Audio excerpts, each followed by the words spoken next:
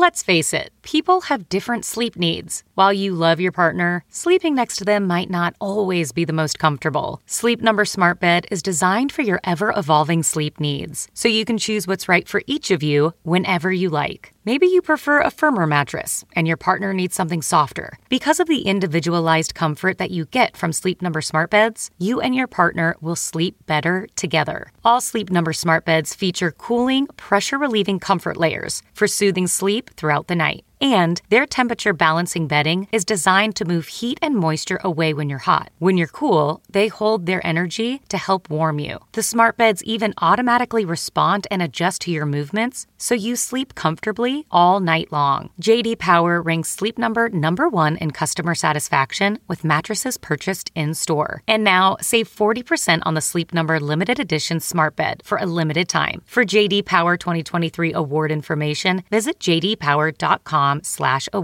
Only at a Sleep Number store or sleepnumber.com. The comfort of your favorite seat is now your comfy car-selling command center, thanks to Carvana. It doesn't get any better than this. Your favorite seat's the best spot in the house. Make it even better by entering your license plate or VIN and getting a real offer in minutes. There really is no place like home. And speaking of home, Carvana will pick up your car from yours after you finalize your offer. Visit Carvana.com or download the app and sell your car from your comfy place. CarMax is putting peace of mind back in car shopping by putting you in the driver's seat to find a ride that's right for you. Because at CarMax, we believe you shouldn't just settle for a car. You should love your car. That's why every car we sell is CarMax certified quality, so you can be sure with upfront pricing that's the same for every customer. So don't settle. Find love at first drive and start shopping now at CarMax.com. CarMax, the way car buying should be. Welcome to episode 336 with my guest Mila. We're going to talk about jealousy and online affairs. My name is Paul Gilmartin. This is the Mental Illness Happy Hour. That sounded very official. A place for honesty about all the battles in our heads, from medically diagnosed conditions, past traumas, and sexual dysfunction, to everyday compulsive negative thinking. This show's not meant to be a substitute for professional mental counseling. I'm not a therapist. It's not a doctor's office. More like a waiting room that doesn't suck. I like how I pretended like I just came up with that, even though I've said it pretty much for the last 200 episodes. The website for this show is mentalpod.com. Go there, check it out, fill out a survey. Maybe we'll read your survey on the show. It's completely anonymous. We don't even collect your IP address. Other things you can do on the site, you can support the show financially. You can read stuff I've written. You can read stuff that other people have written. You can join the forum. We have resources for places to get help, a directory, all kinds of stuff. Or as I like to say, don't do any of that and just sit on the couch with your thumb up your ass. Because that does burn calories, too. Actually, you got to give it a little bit of an effort to get it from burning 1 calorie to 2 calories. But I think if you really focus on it, a lot of you can cross that. What is this? I'm searching for the word that when you finish a race, the finish line tape. There's got to be another word for that. All right.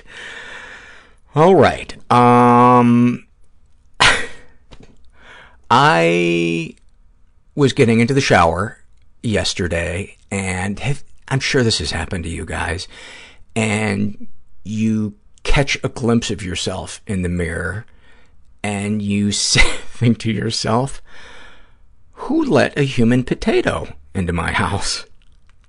I was so disgusted, but I've been unable to go to sleep without eating ice cream right before I go to sleep. Last night I tried, and I tossed and turned for an hour. I got up, I ate probably a half a pint of Ben & Jerry's and came back to bed, fell right asleep. I don't know what it is. I think it's related to all the grief and shit going on in my life, and divorce, and our dog Herbert dying, and Ivy is sick now, by the way, our other dog. Hopefully it's not serious. I'm bringing her to the vet tomorrow. But anyway, my point is, instead of running from my feelings, which is what I've been doing for most of my life, I'm trying to sit in them. I'm trying to not distract myself with things and to just feel my feelings. It is so fucking hard because, like, I can't even get past looking at a picture of Herbert when he was a puppy. And I want to go back and look at pictures of him. And there's one picture in particular that just breaks my heart. And for those of you that are monthly donors, it is the thumbnail picture at the beginning of the video tribute I put together of Herbert. He's a puppy, and he's really excited and happy, and he's chasing another dog around the yard. And so instead of just ignoring how painful that is, I try to get quiet and ask myself,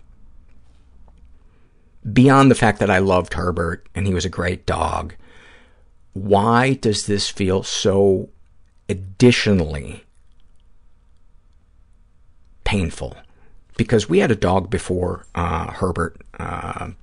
We had her for the dog, her name was Charlie, and we had her from like 1989 or 90 to 2003. And she was everything that you could want a dog to be. And when she died, I felt pain. It lasted weeks, but there's like an extra added thing to Herbert dying that I've been trying to feel and not intellectualize. And the other day I was just sitting in the sadness and thinking, what is it about Herbert that I miss? And I thought, that picture just sums up how happy and innocent he was. And now that's gone from my life. And it suddenly hit me like a ton of bricks. There is a part of me that is mourning for the little me that had his innocence taken when he was a kid. And I was a really, really sweet kid. And I'm not just saying that. I was a good kid. High school, different story. I became bitter and sarcastic and et cetera, et cetera. But as a kid, and I think that's one of the things that hurts so much when I look at Herbert, because when I think back to the stuff I went through as an innocent little boy, I can't feel things, or it's rare that I can get in touch with that feeling. It's like a car going by at 100 miles an hour. I can recognize it, but I can't slow it down enough to get anything other than it's just a blur going by. And I think some stuff is starting to heal around that, because I'm a big believer that trauma can kind of be trapped in our bodies, and we hold it as much as we can, and subconsciously. And I have noticed that since I made that connection, and since I've been doing all this crying, et cetera, a muscle issue that I had in my groin and one of my legs, I had always thought it was just purely a hockey thing that just gets re-aggravated and never goes away. And it's had this tightness for years, no matter how many massages I get, et cetera. And for some reason, like in the last 3-4 days, all of a sudden it released. And I'm thinking maybe that has something to do with it. Maybe Herbert, the ghost of Herbert, gave me the best groin massage I could ever imagine. That's what I'm trying to say.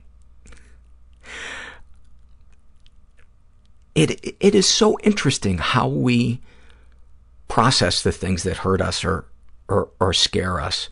I'm going to have a lot to talk about with my therapist on Friday. And speaking of my therapist, I've mentioned many times our sponsor for this show is BetterHelp.com. Donna is my BetterHelp.com therapist. I love her.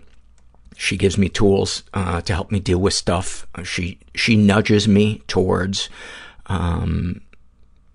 seeing things and feeling things that I might not do otherwise. And I highly recommend BetterHelp.com.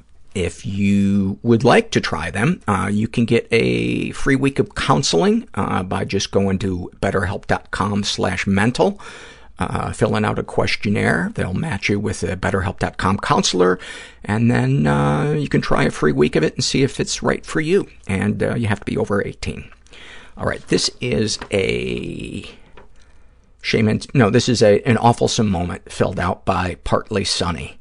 And she writes, I'm currently sober and I've turned my life around after 20 years of drug-addicted misery and turmoil. Yay me. I'm now a college graduate and I'm in graduate school to pursue a career in mental health counseling. Here's the thing. I have a yuppie younger sister who has a perfect life. I pretty much hate her. I attended her 11-year-old daughter's birthday party last week for some moronic reason. Although most interactions with my rich bitch of a sister leave me feeling horrible about myself and my life, I thought maybe it'll be different this time.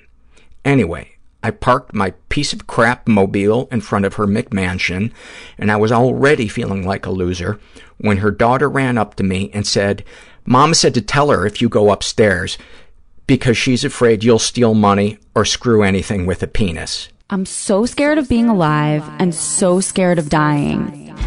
I was so lonely, but I couldn't bear being around people, and it hurt. I've just been, very interested in dicks. I don't know how to let loose and just be. All my alters have different handwriting, different... Extremely anxious. Affects. I am most turned on when I am in fear. My first thought was I'm about to die. Stomach clutching despair. Ocean of sadness. I came out over the phone to them. I put myself on the active diet in 4th grade. They told me I was wrong. The secrecy is what kills us. And I just sat there and cried on his shoulder. And it was the first time I ever felt safe, like a weight lifted off of me. In order to get rid of your anger, you have to learn how to cry. I started liking myself for the first time. I'm afraid that people are only nice to me because they're afraid I'll kill myself if they're not. Oh, that's fantastic. That is fantastic.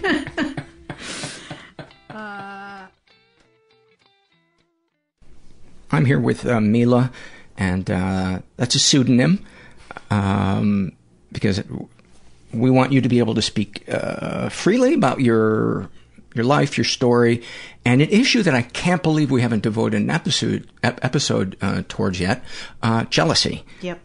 We are in the same support group, but don't know each other because we don't go to the same meetings. Right. And then we were in a meeting together, and you shared, just like a 2-minute share on jealousy, and I thought it would be great to have her come talk about that. And I'm so glad you took the plunge, and you're here and willing to talk. Yep. I guess I said yes, and I'm a little. Are you regretting it? I'm not regretting it. I'm just worried as to what I'm going to say. But I'll lead you through all the questions. Okay. All right. So you're how old? I am 40 years old. Okay. And what was childhood like? Oh, well,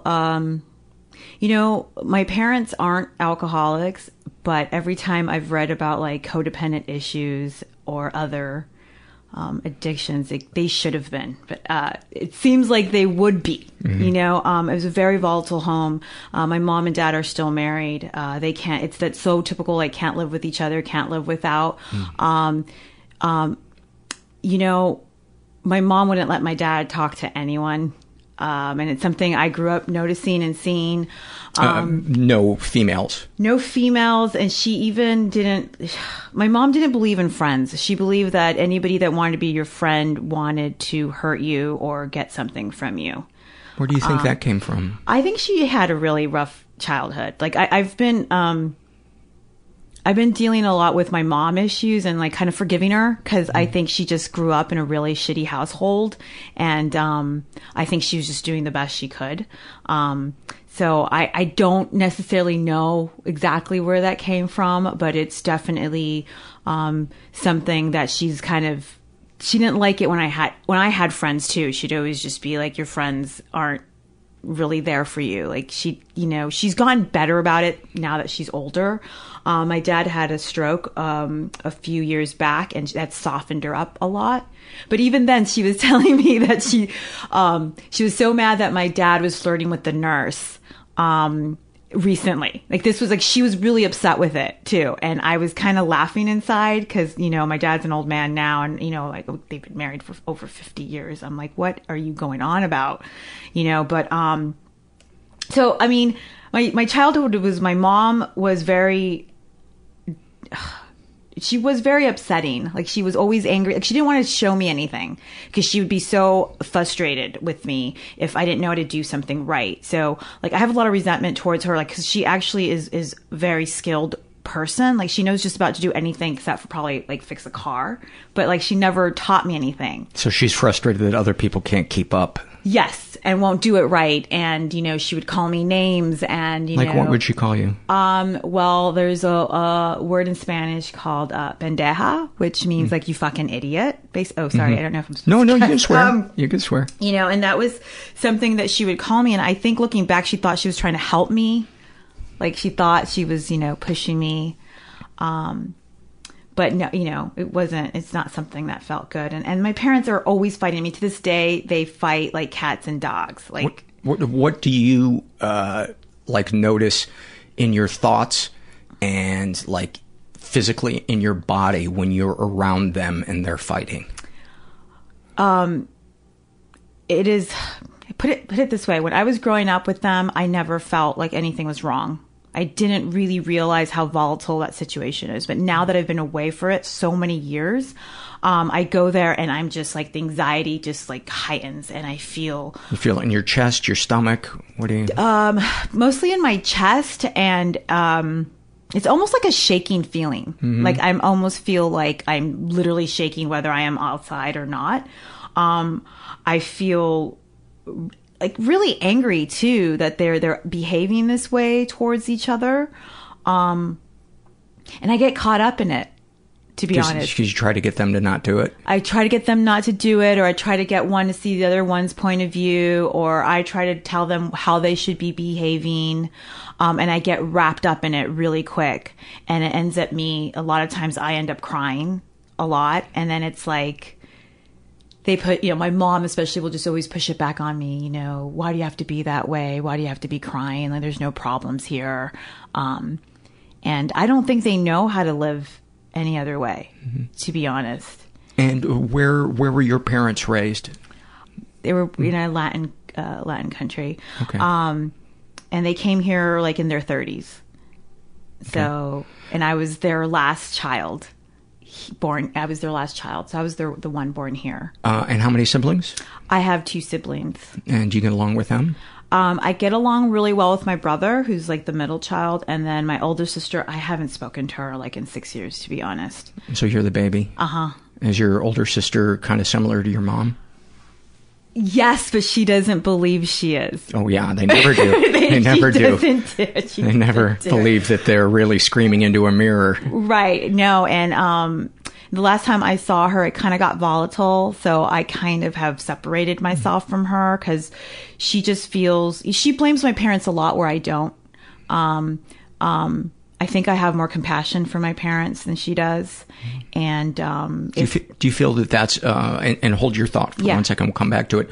Do you feel that is a result of doing work on yourself in support groups and stuff, or are you just kind of generally a more empathetic, self-reflective person? Both, and I'm also a mom.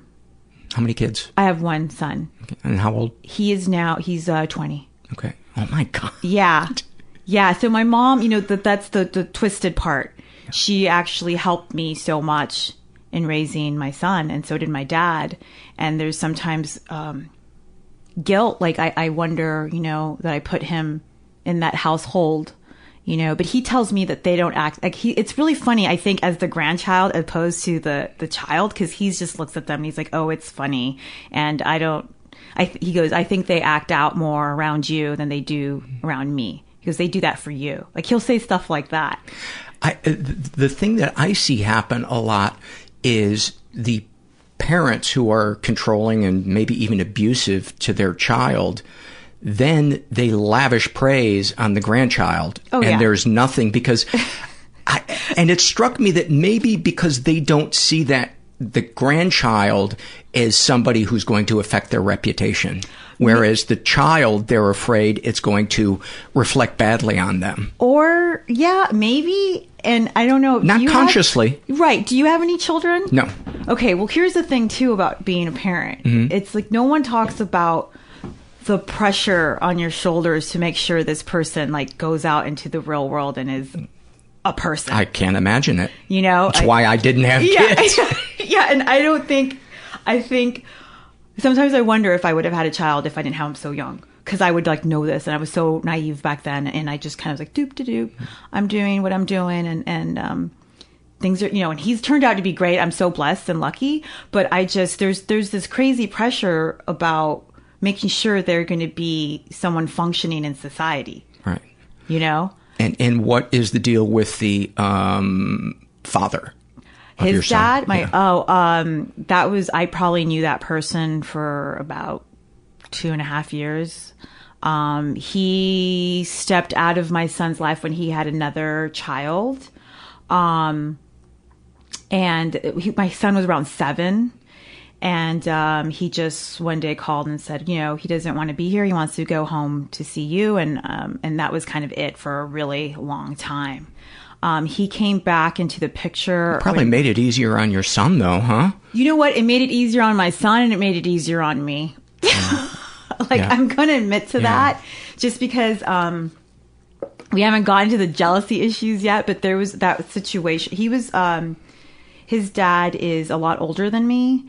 And so I was about 19 years old when I had my son. And how old was he? Was about 26. Mm-hmm. So there was a lot of control. I basically, you know, I think, you know, they say you marry the parent that you're trying to fix the relationship with. And I think that was definitely my mom. I think I've done that twice. I got married again. I married my mom. So you marry guys that are critical, judgy, high functioning, intelligent, possessive. Yeah.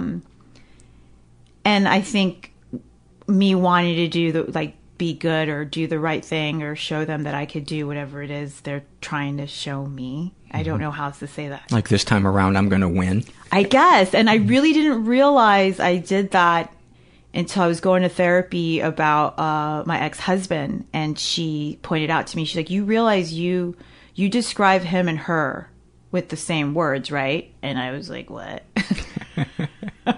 I was like, no, I never thought about that. Oh, my God. I would say about 90% of the guests that come on the show, they pick one of their parents as crazy.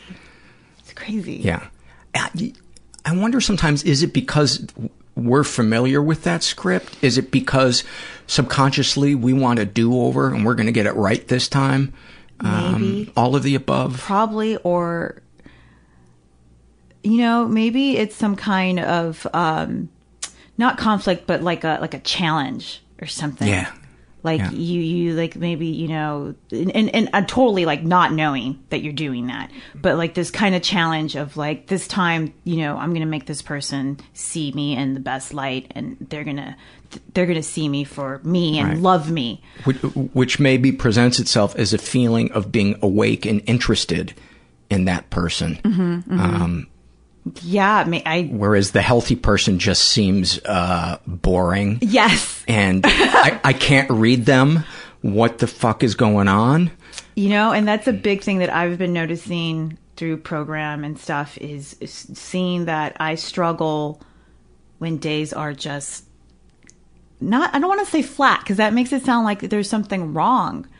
But so when there isn't something wrong. When there isn't something wrong, I am waiting for something to go wrong. And if it doesn't go wrong, then I want to see what I can do to make it go wrong. What was the thought that I had you hold about 10 minutes back? Talked about, it was before the kid, I'm not even sure. I'm sorry. You told me to hold my thought. I forget what we were talking about, childhood and, my volatile. Your parents. My parents were super volatile, and they would yell all the time, and how I feel inside when I'm around them.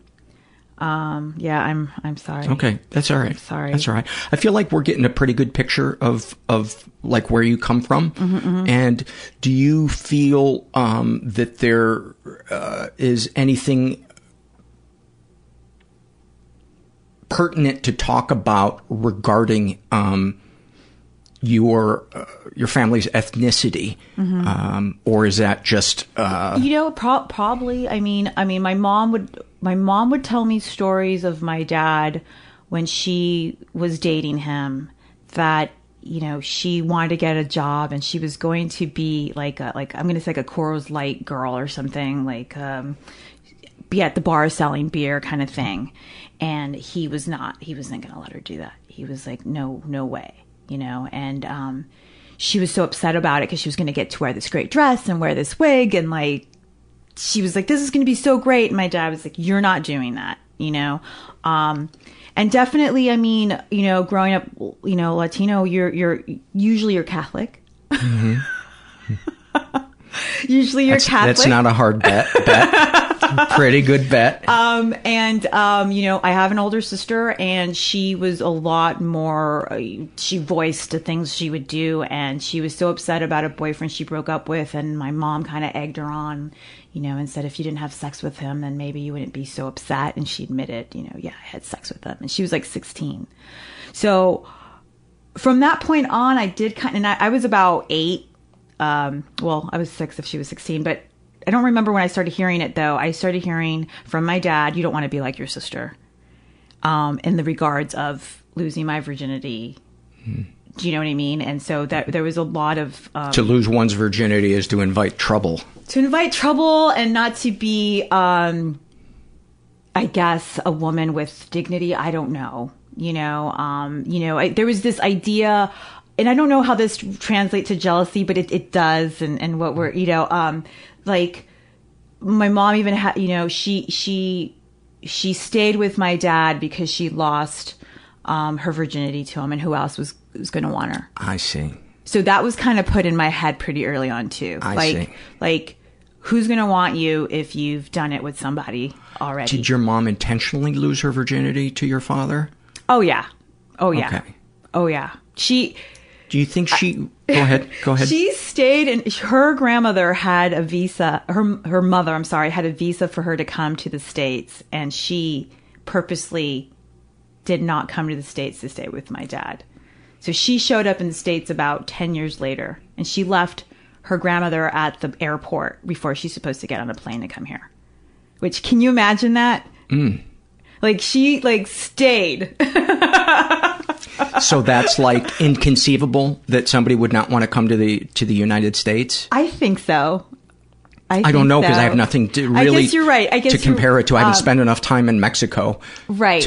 I think at the time, and her mom was bringing over all of her brothers and sisters, so she was kind of one of the last people to come over here. So I think more, not just to come to the States, but more to just be with your family and to just be able to come here legally. Yeah. Her mom had it all worked out for her, and she just ran off with my dad, which I kind of love that story. I'm not going to lie. But, and I think that's wild, that to me is... It's kind of romantic. It's very romantic.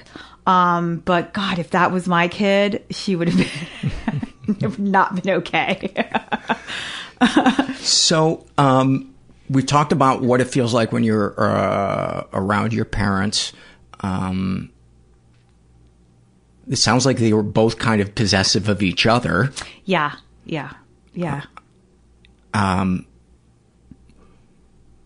what are some of your early memories of childhood in terms of you having experiences that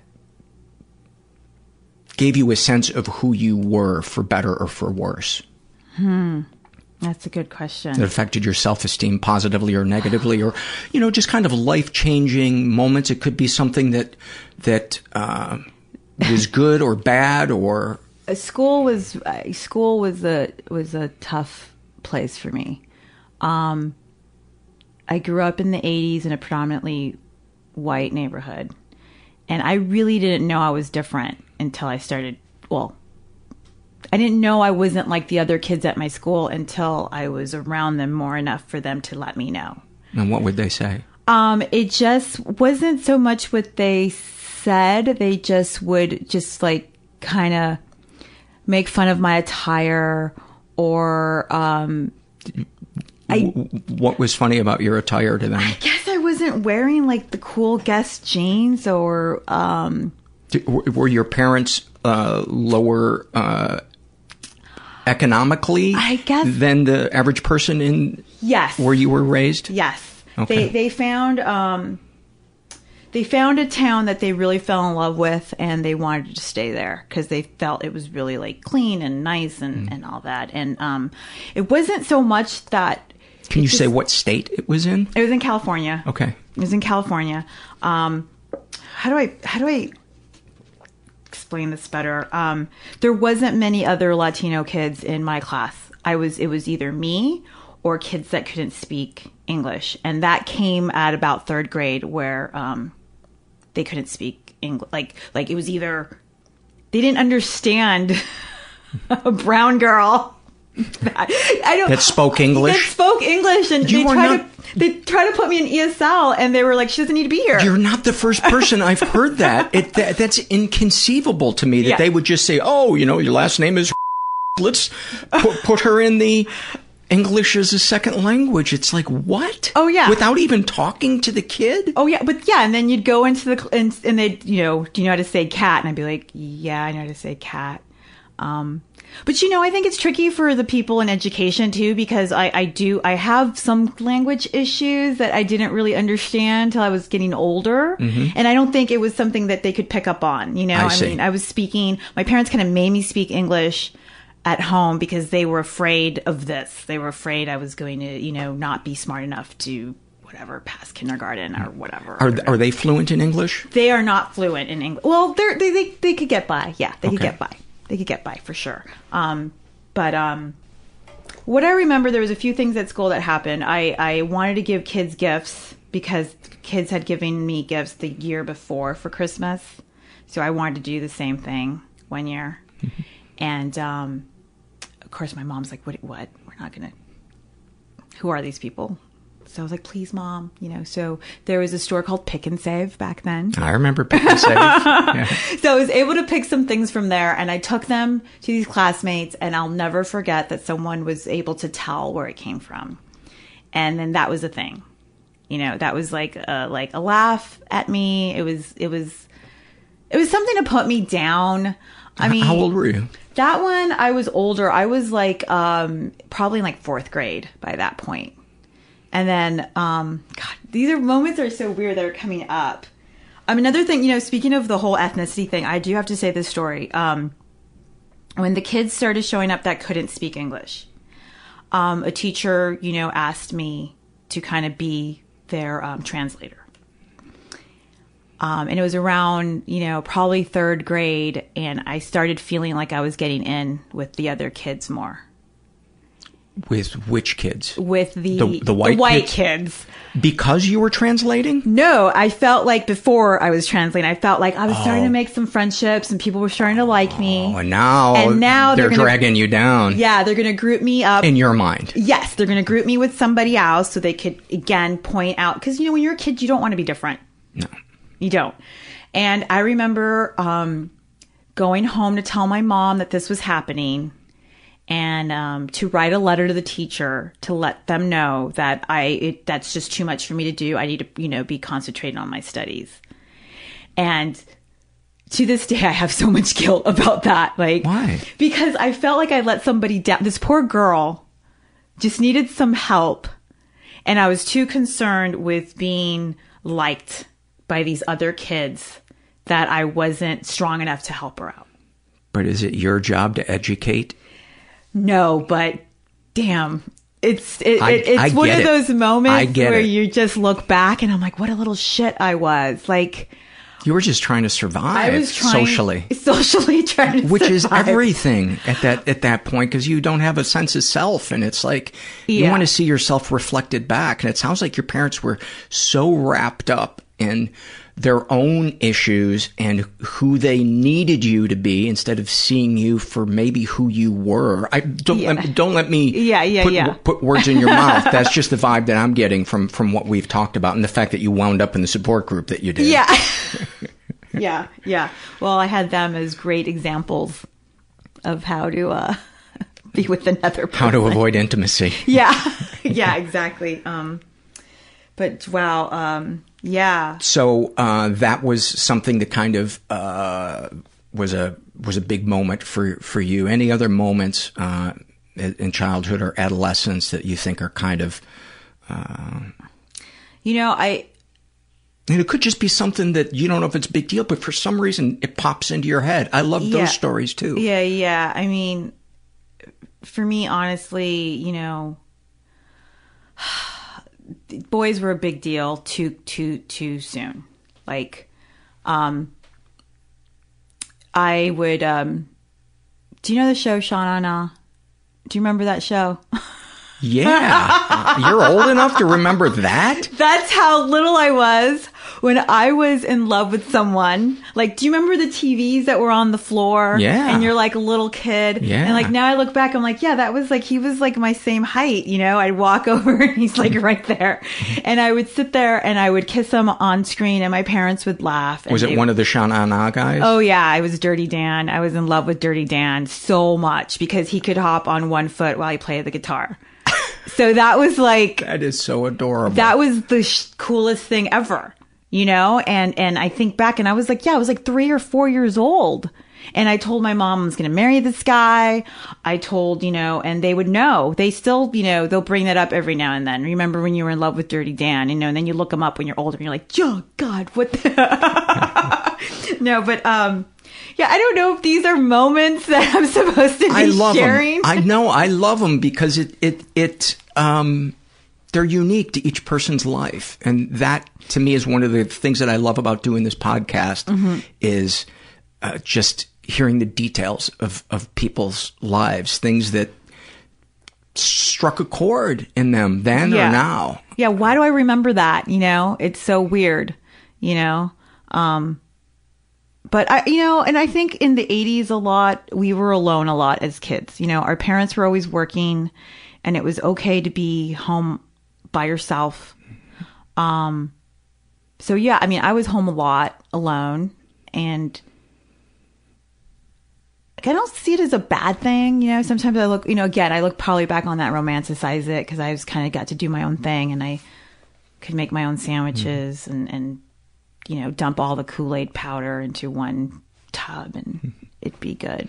What do you remember longing for, if there's anything you remember longing for, in regards to a connection to people, be it in your family or other, maybe to be seen, to be told you're beautiful, to be told you're smart. I don't know, whatever it is. It always will go back to my mom. It always will. Like I think wanting to please her. I had this idea of a mom, I think, from watching TV or being around my American friends, like the mom you could go to with anything and you could tell them like your boy troubles, and she would have the Brady Bunch. Yes. And she would have all the answers for you, and she would sit there and hug you and tell you everything was going to be okay.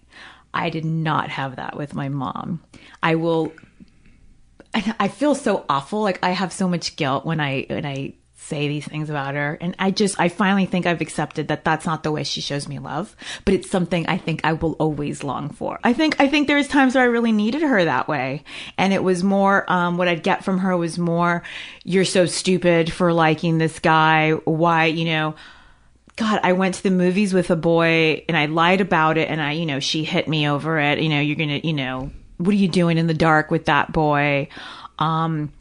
It was just always like a feeling of like I had to lie to her for her to accept me, and that's rough, and I feel like I've dealt with it just because, again, like she just didn't have the tools. She didn't know what she was doing. But let's just separate that for a second. Yeah.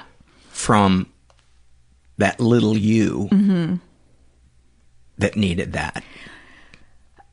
Yeah, because that's the part that because that's what we carry forward into the world, and that for me is the purpose of this show, is to say, how do we walk with that wound? You just do. I mean, that's what you got to do. I mean, but it's a big part of, like, I think me as an adult, and like that feeling of not being good enough, or if someone knows more about you, are they going to accept you or yell at you or hose you down? Right. So, I mean, it's like, so, and like, yeah, of course I still long that with my mom. I still wish I could get like some amazing advice from her, to make me understand the ways of the world. Was she ever physically affectionate with you? You know what? Yeah. She wasn't always cold. I think my mom is just, I think she's just a really hard woman. She's a real tough woman, and I think, I do remember when I was little, this is a weird memory. I remember I was upset with her over something and she was trying to hug me. And I remember turning my back on her and just being like, no. And I don't know if that stays in my mind because maybe I think like, why didn't I take that hug from her? That's all I wanted, and I was probably like 5, and I just was like, nope. And I have that memory. And that makes sense to me that would be etched into your memory, because that's the one moment when you had control. Perhaps. Yeah. Of that dynamic. Yeah. And yeah, I guess so. And to be fair though too, she would, I'd always wanted to sleep in my parents' bed, like most kids do, right? And I remember, I would like crawl like on the ground to get to her side, because my dad would always be like, nope, you can't stay in here, So I would just crawl to my mom's side and then just climb on her side, and she would let me, So she's not all bad. I haven't heard many parents on this podcast described that we're all one or all the other. And I think that's what makes it so hard, is because we want to make it black or white, and people aren't. Even the nicest people have, shadows or whatever, the shadow self that, I forget who the psychologist was that talked about that. Jung, I think it was Jung. Any other, if you could have put into words what you wanted to your mom, if you could have gotten her to be completely still, no anger, completely focused on you, what would you have loved to go back in time and to be able to express? And would there be an age? Definitely when I'd probably say 7 or 8. I don't know why, but it's like, I think I'd ask her to be like, hey mom, I'm actually a pretty good sponge and I'm really up for learning anything. Please show me. And it's because she's like a really good artist too. Like she knows how to paint and draw. And, I feel gypped. I feel really gypped. Like she has all this, like maybe she doesn't have all the head information for me, but she had a lot of skills and I feel gypped. And I wish I could go to that age and be like, Mom, I know I'm not that smart yet, or I'm not that good at anything yet because I'm a little kid. But I promise if you just take some time with me, you know, I could make you proud. I mean, you know, and that's probably what I would do if I could. You know, all the other stuff I'm telling you about, like I wish I could run her about boys and all that stuff. Like I think that's probably why I'm going back to that earlier age. Cause yeah, I feel gypped. And that's actually like speaking highly of her, you know? I have a feeling a lot of people that are listening to that moment, it just broke something open in them because... Me too, I guess. All of us, a lot of us have gone through this kind of stuff. And there is comfort there for me to know that I'm not alone. Yeah. You know, I don't know why. Why does that? Because I think that's all we want. If someone else not feel alone, it will help me. That's why I go to support groups. Right. Yeah, I don't know why I have to use the word weird. It's just, I guess that's connecting to other people. The more I deal with this, all of the mental and emotional struggles life throws at you, the more I've realized the one tool that just always seems to help something is to connect to a safe person. Mm-hmm. In a way with boundaries and, you know, mutual respect, etc. Yeah. Have you found that? And is that a difficult thing for you to navigate? Are you the type of person that pulls away or drains the other person, one or the other? Can you do it in moderation? Platonically and... I think I'm a little bit of both. Yeah.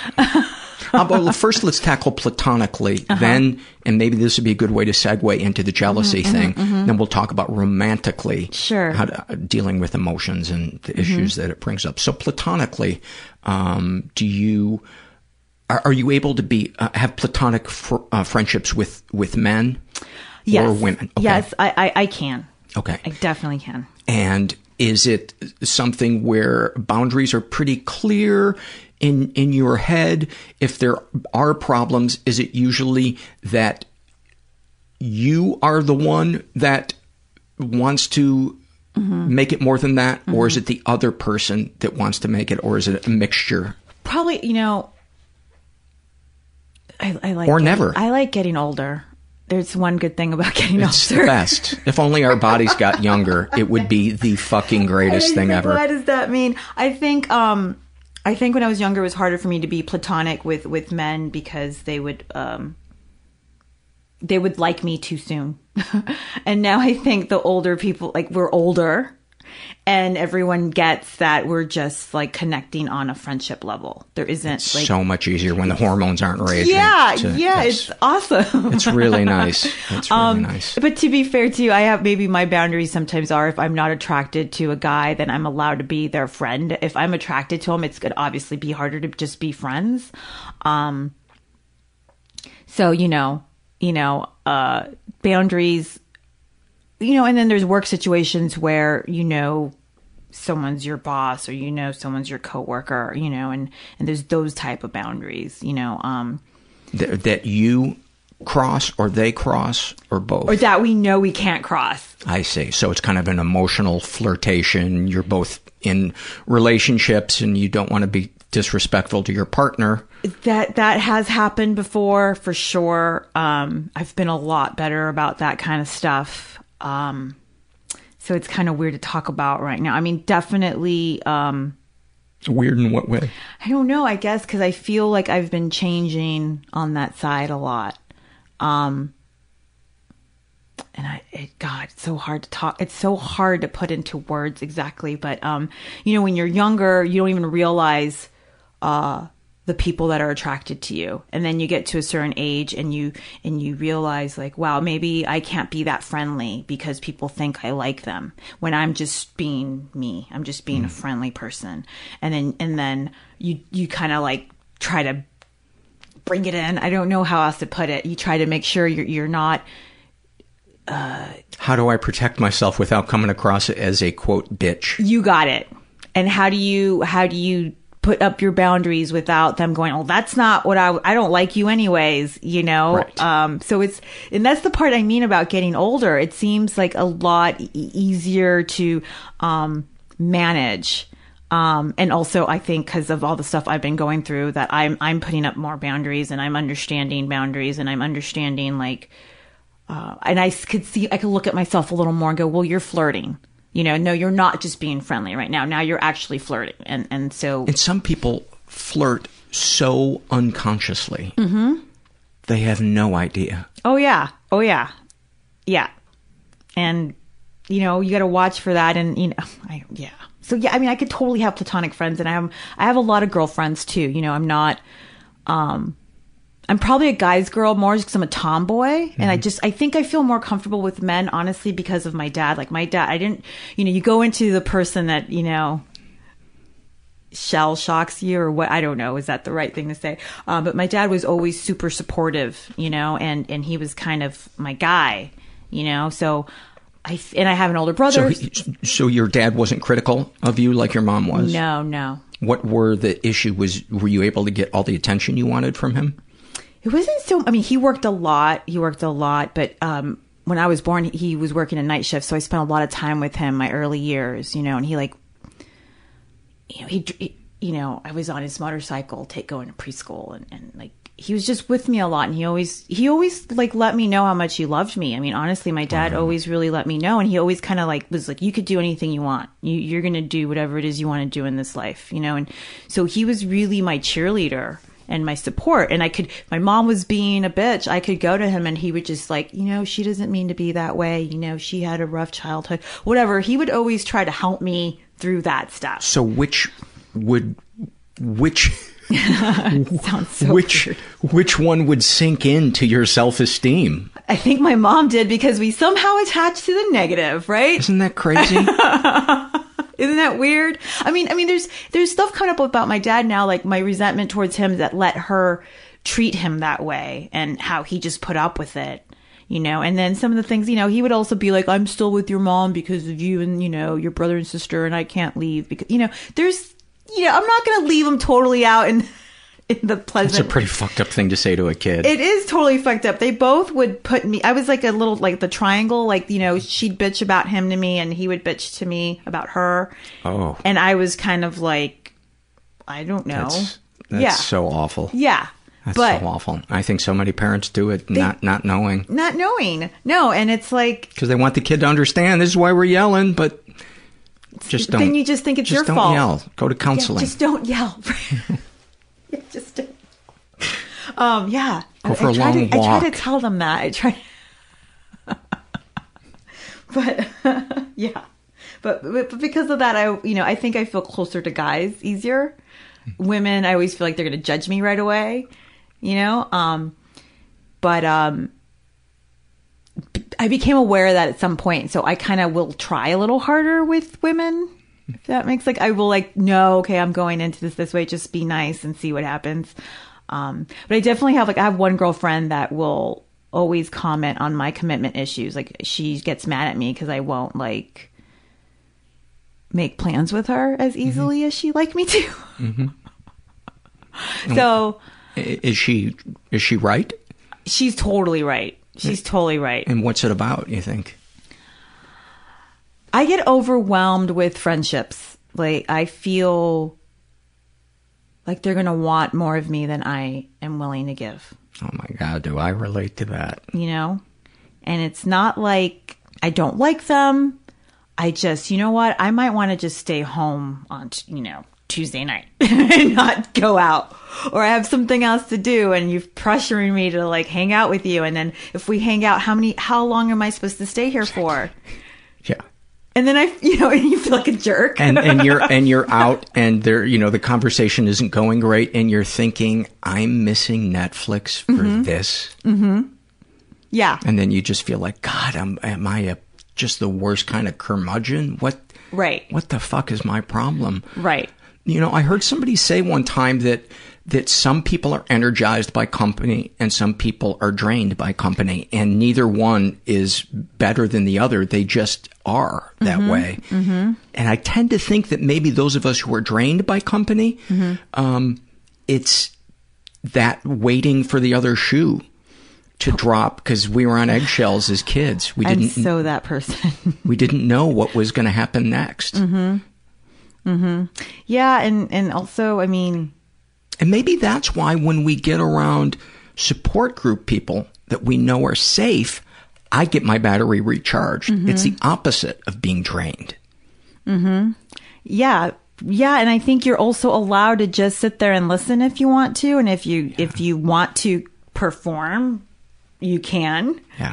And if not, you could just sit there and listen. I mean, I don't think anyone in my real life would... She used air quotes when she said perform, by the way. Sorry. Yeah, I should. Sometimes I go to those meetings and I don't say a word. And if my real, like the outside world of my social circle were to know that I could stay quiet for an hour and a half, they wouldn't believe it. How long have you been going to support groups? It's been about a year now. And is there a moment that sticks out in your mind when you said, I think this is the right choice for me to be here? Or you heard your story come out of someone else's mouth?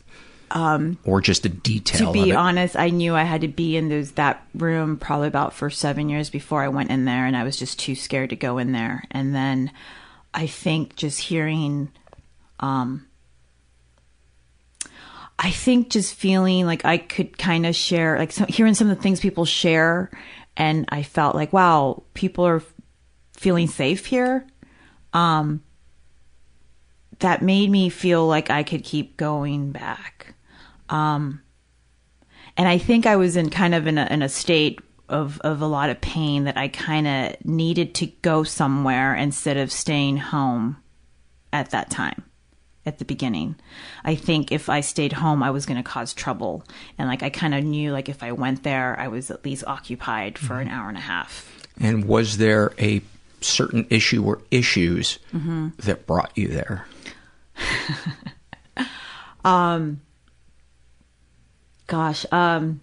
Yeah, I mean, in a nutshell, I was in my second marriage, not my son's dad. I was in a marriage for about 15 years, and it was not a good... We were basically reenacting. He came from a volatile family. I came from a volatile family, and we just decided to reenact it together. And I was in that relationship for far too long. And he was really shut down, and we were living separate lives for probably at least like 8 of those years, and I was just... in that relationship still. And so you'd poke the bear? I would poke the bear. I started running around with other people just to feel good about myself because he had no interest in me. What do you mean when you say running around with other people? I started having affairs. Okay. And it was out of like survival. I mean, again, it was a survival moment for me. Talk about what you were feeling inside when you had that first affair. What you were thinking, the feelings that were coming up in you, all of the traffic going through your head and physically. There was, I felt really dead inside for a while, and I felt before the affair. And had there been a good portion with this husband? A good portion of the time before I started. In terms of like you two getting along, you feeling like you're getting the attention, we your had needs probably being a met? good couple years together. That's what I wanted. Yeah, to know. we probably had a good couple years together. Okay. And then you'll say year what you started thinking about straying? Probably year 5 or 6. And I had like an online thing with somebody because I thought it was safe because I wouldn't, see them physically. And what, or if you're comfortable sharing, what more like what form it online relationship went on. He lived super, super far away. He was like in another country. So we would email each other like every day. We would chat online every day.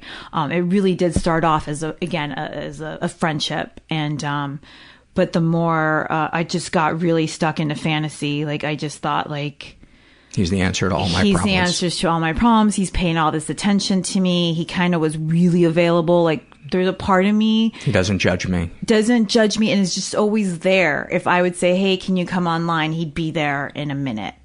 And that to me, there's moments where I wonder if I make this up. Like, did I make this all up? Because that person was literally like that person on a shelf. As soon as you needed to play with that toy, he was there. And that went on, for a good year at least. And it stayed platonic at that point? Well, no, we started, talking, nicer to each other, more romantic to each other. We started sending photos to each other. This stuff is kind of hard to talk about, but fuck it. And then we started video chatting with each other, which never, it's funny when I say that because it wasn't sexual ever when we video chatted. It was just really? It was just photos. What do you think that's about? So what? I don't know. I think, I don't know. I think, maybe that was too weird. Yeah, that makes sense that something about the photos was safe because it kept the fantasy had boundaries. Whereas maybe on video, there might be something where you're afraid you would turn the other person off or they would turn you off and the fantasy would be popped. Yeah, maybe. I don't know. And I think or one of you just had a shitty internet connection. Yeah, maybe that's why. There's nothing worse than orgasming to jitter. I know, right? Oh my God. Oh my God. So go ahead. So embarrassing. Yeah. So yeah, that went on for a while and then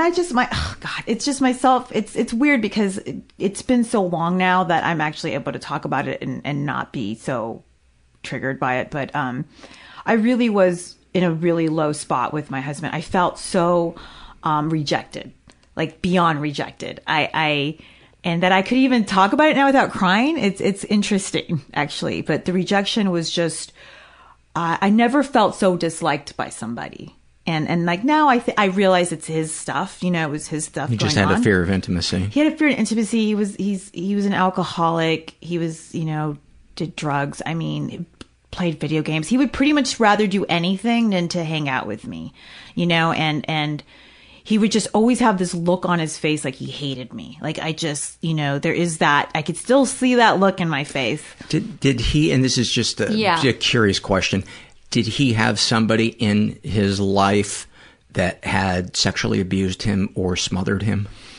I'm not totally sure about that, to be honest. I'm not sure. I know he had his mom issues too. And, maybe, I don't know. Maybe I reminded him of his mom.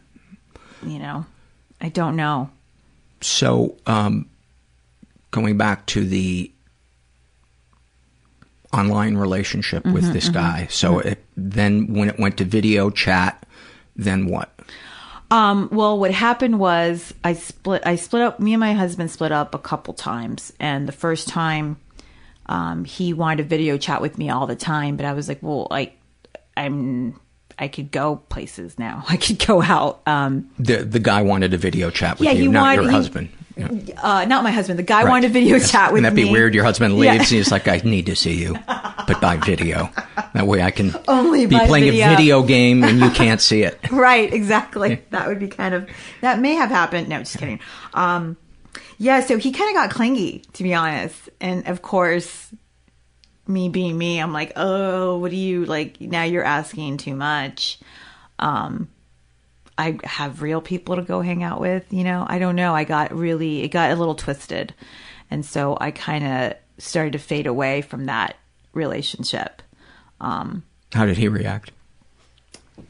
He pretty much was like, I knew this was going to happen. I knew you would stop talking to me and but we never, we would kind of make plans to meet up in real life, but it never was a solid plan. so we just never did. And, you know, I haven't, and then, you know, I decided it's probably not a good idea to be talking to him anymore, you know? But even before that, I did, like, I had like a short fling before that, before I split up.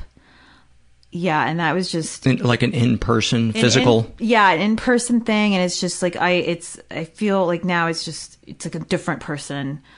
You're a different person I'm now. a totally different person now.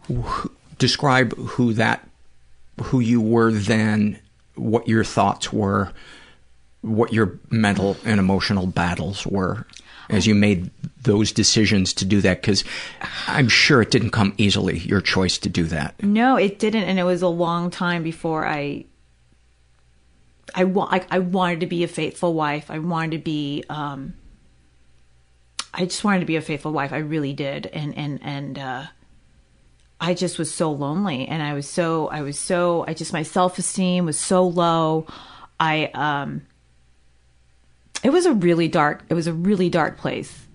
And I don't know if I'm talking about, I feel like I'm so casual about it right now that I'm kind of tripping myself out, to be honest.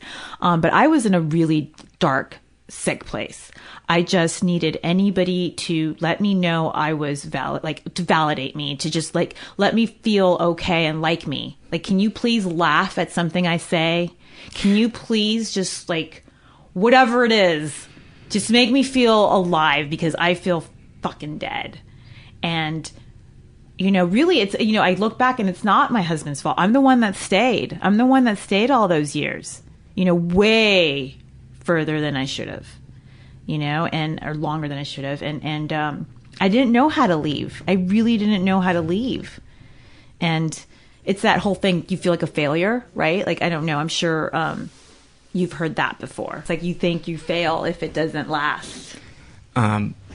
I very, very much relate. And that's kind of the loneliness that I'm dealing with right now. Is I've never lived alone. Mm-hmm. I love my freedom, but I feel like a scared 12-year-old boy that hasn't been given life's instructions, and that I'm going to let people down, or the world is going to let me down. Right.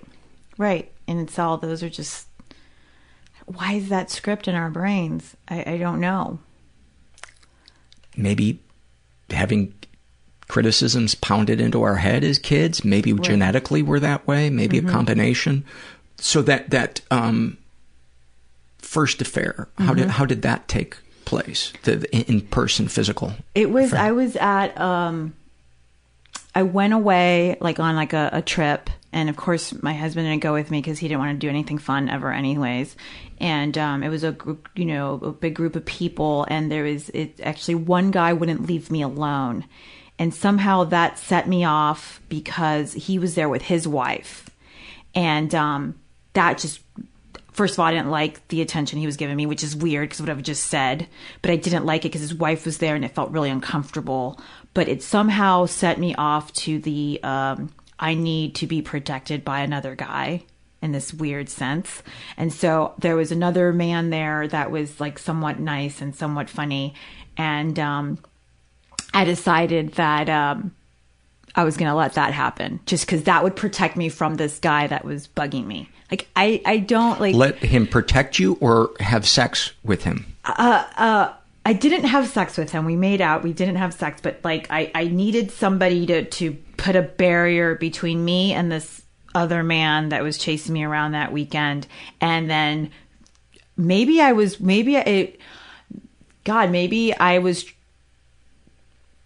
you know, maybe I wanted that kind of attention from somebody, but the wrong person was giving it to me. So I just needed to chase something else to let me still get the drug that I wasn't letting myself have from the wrong person. Does that make any sense? It does. It does. It does. Maybe that's what I was doing. So yeah, I ended up making out with this guy, and it just, we didn't have sex. So, you know, people probably won't believe me, but we did it. We didn't have sex. We just made out. And then he kind of became a little obsessed with me. And I tried to see him outside of when we came back to, LA or whatever. I tried to see him again, but it was just, I felt really weird and messed up about the whole thing because I really wasn't into him. I just needed that high, I guess, or that kick or somebody liking me. And then he kind of was a little obsessed with me, and like I probably kind of like got off on that. But it was, at that time I was still married, you know, and it kind of blew up in my face pretty quickly, actually. Like it. How so? Because my husband was super jealous. I think he found out about it somehow. And I don't remember the details right now, but he kind of found out about it really quickly. He didn't find out about the guy I had an affair with on this trip, but he got a hold of my computer and found out I was talking to this person online. The first guy. Yes. And then it kind of trickled into the situation that happened on this trip. And so that just got blown up in my face, like really fast and really like, it was a very upsetting time, to say the least. Yeah. Yeah. And we kind of like split up for about a year, and then we got back together and we tried to make it work. And then I just like, I think I got to a point where I was afraid if I let myself have sex with my husband, that the tables would turn, and then he would take it away from me again. And then I would. Because you were the one that was wanting physical intimacy and he wasn't giving it to you. Right. And so he was now desiring physical intimacy. I think he was just trying to, you know, repair the relationship.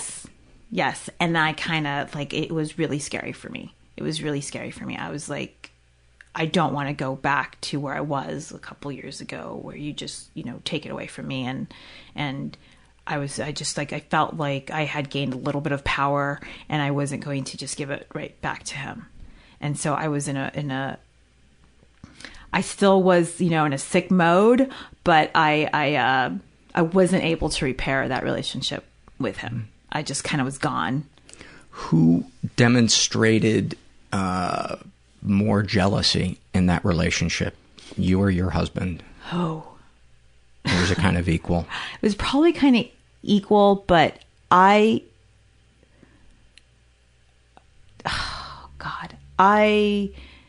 there's a lot of jealousy going on with him towards me. It wasn't just like other men. He finally like admitted that he didn't like the fact that I could kind of talk to anybody and be open with strangers and just blah talk. He didn't know how to do that socially. He was really socially awkward. So he had jealousy issues just like that. And then he couldn't handle me.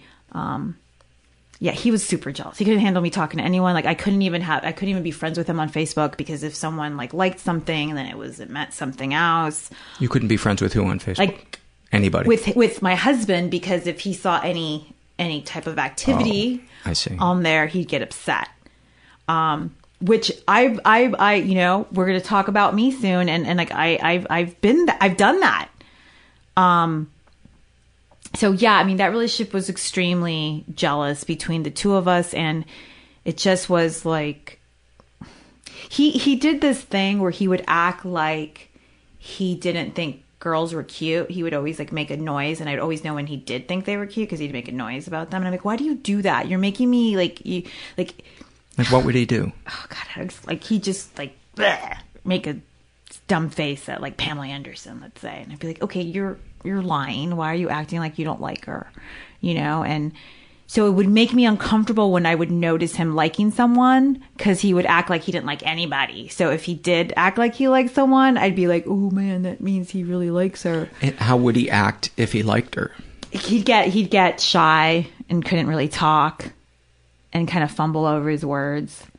And what would you, in that moment, you're shaking your head now. I'm just like laughing at myself. Okay, yeah. What would you think or feel in that moment? So he's at the mall with you, and you know, maybe there's a clerk who's helping you, and she's attractive, and he kind of starts to get shy and is fumbling his words. Take me through what you're thinking and what you're feeling in your body. The thoughts are going through your head. It's the insecurity, and you know, she's prettier than me. She's gonna, you know, he'd want to have sex with her. he, look at the way he's looking at her. He never looks at me that way. And usually a lot of my stuff is always like in my chest, and it's just like, again, that shaking feeling. And then there's rage. And then there's the rage. Talk about that. Then there's the, I want to, bash him in the face for this. And I want to yell at him and make him like me. Which I don't understand that. At what point does the rage kick in generally? Pretty quick. Like seconds or minutes into this? Probably seconds. I think that's my go-to always. And you're feeling shaky, adrenaline. Yep, shaky adrenaline. Face gets red. I start seeing red. I'm trying to work right now. I've been just trying to work on the place where I don't see red, because once I see red, I forget it. Like. And then what will you do? Say something? I will say shitty things. I will be yelling. Like? I will be. In front of that other person as Probably well? won't say it in front of the other person. That's what parking lots are for. Yeah. Yeah, you wait till you get closer to your car. Probably be like, I saw you looking at her, God. And are you... So I'm not angry right now. It's so hard to come up with these devilish things, but yeah. And are you saying it softly? Are you yelling No, it? I'm yelling. I have a yelling problem. I turned into my mother, and that's something I'm really working on right now. And that's why I was talking about what I was talking about when you met me. It's just, I've been out of that marriage now for 4 years, and it's like it's been taking this time for me to kind of change my behavior. So let's just go back to he sees her, you can tell he likes her, you're feeling rage coming up. Mm-hmm. What is your mind telling you? You mentioned she's prettier, he never looks at me like that. Do you then extrapolate into the future what's going to happen? He's going to break up with me. This is going to... I kind of want to know, take your train of thought, just an example. Mm-hmm. Doesn't have to be factually correct, but kind of give me an example of what the train of thought would be like. Oh, the train of thought goes everywhere. Yeah, he's going to, see her later. When he's talking to me, he'll be thinking about her. I start obsessing pretty quickly. In what way? Just in everything that is happening. Can't think about anything else. Anything else. Just what's going to be happening between him and her, and how I'm not good enough, and I'm not pretty enough, and I'm not, whatever. My boobs aren't big enough. I'm not wearing the right clothes. I don't have enough makeup on. I'm not, I'm just shit. And he wants her because she's everything better than me. And he's going to somehow, in my head, I don't know, it's funny about jealousy, because in your head, your guy can pretty much get whoever they want, it's just, it's crazy making, and it's like, in my mind, they're going to, he's going to get her number, and they're going to see each other, and he's going to leave me for her. And he's going to treat her better than me. And they're gonna, and they'll, I don't know, God, just keep going. I want to try to take this as far as we can, because they will be happy, and he will stop drinking because of her, and he will do everything I wanted him to do for me, but he's going to do it for her. And wow, I don't know, and they'll grow old together and be happy, and he'll forget about me. And he'll realize he never loved me, and he wished he would have met her before me. And God, I don't know anymore. And how about you? What's the and? And for me? Yeah. And I'll be alone, and I'll be heartbroken, and no one else is going to ever want me, just like he didn't want me. It's sick. And I've always known I'm not good enough for somebody to stay in a relationship with me. I've always known that no matter what, this person's going to want somebody else besides me. That's all going through my head, I guess. It's awful. It's not fun. It is not fun. And then what I do to try to, I don't know. I don't get the yelling part. I've been trying to understand that. Like it's the protecting, I guess. It's not that I don't understand. It's like me yelling at him about it is somehow protecting me, because then I'm controlling the situation. I'm making him a reason for him to be disgusted with me.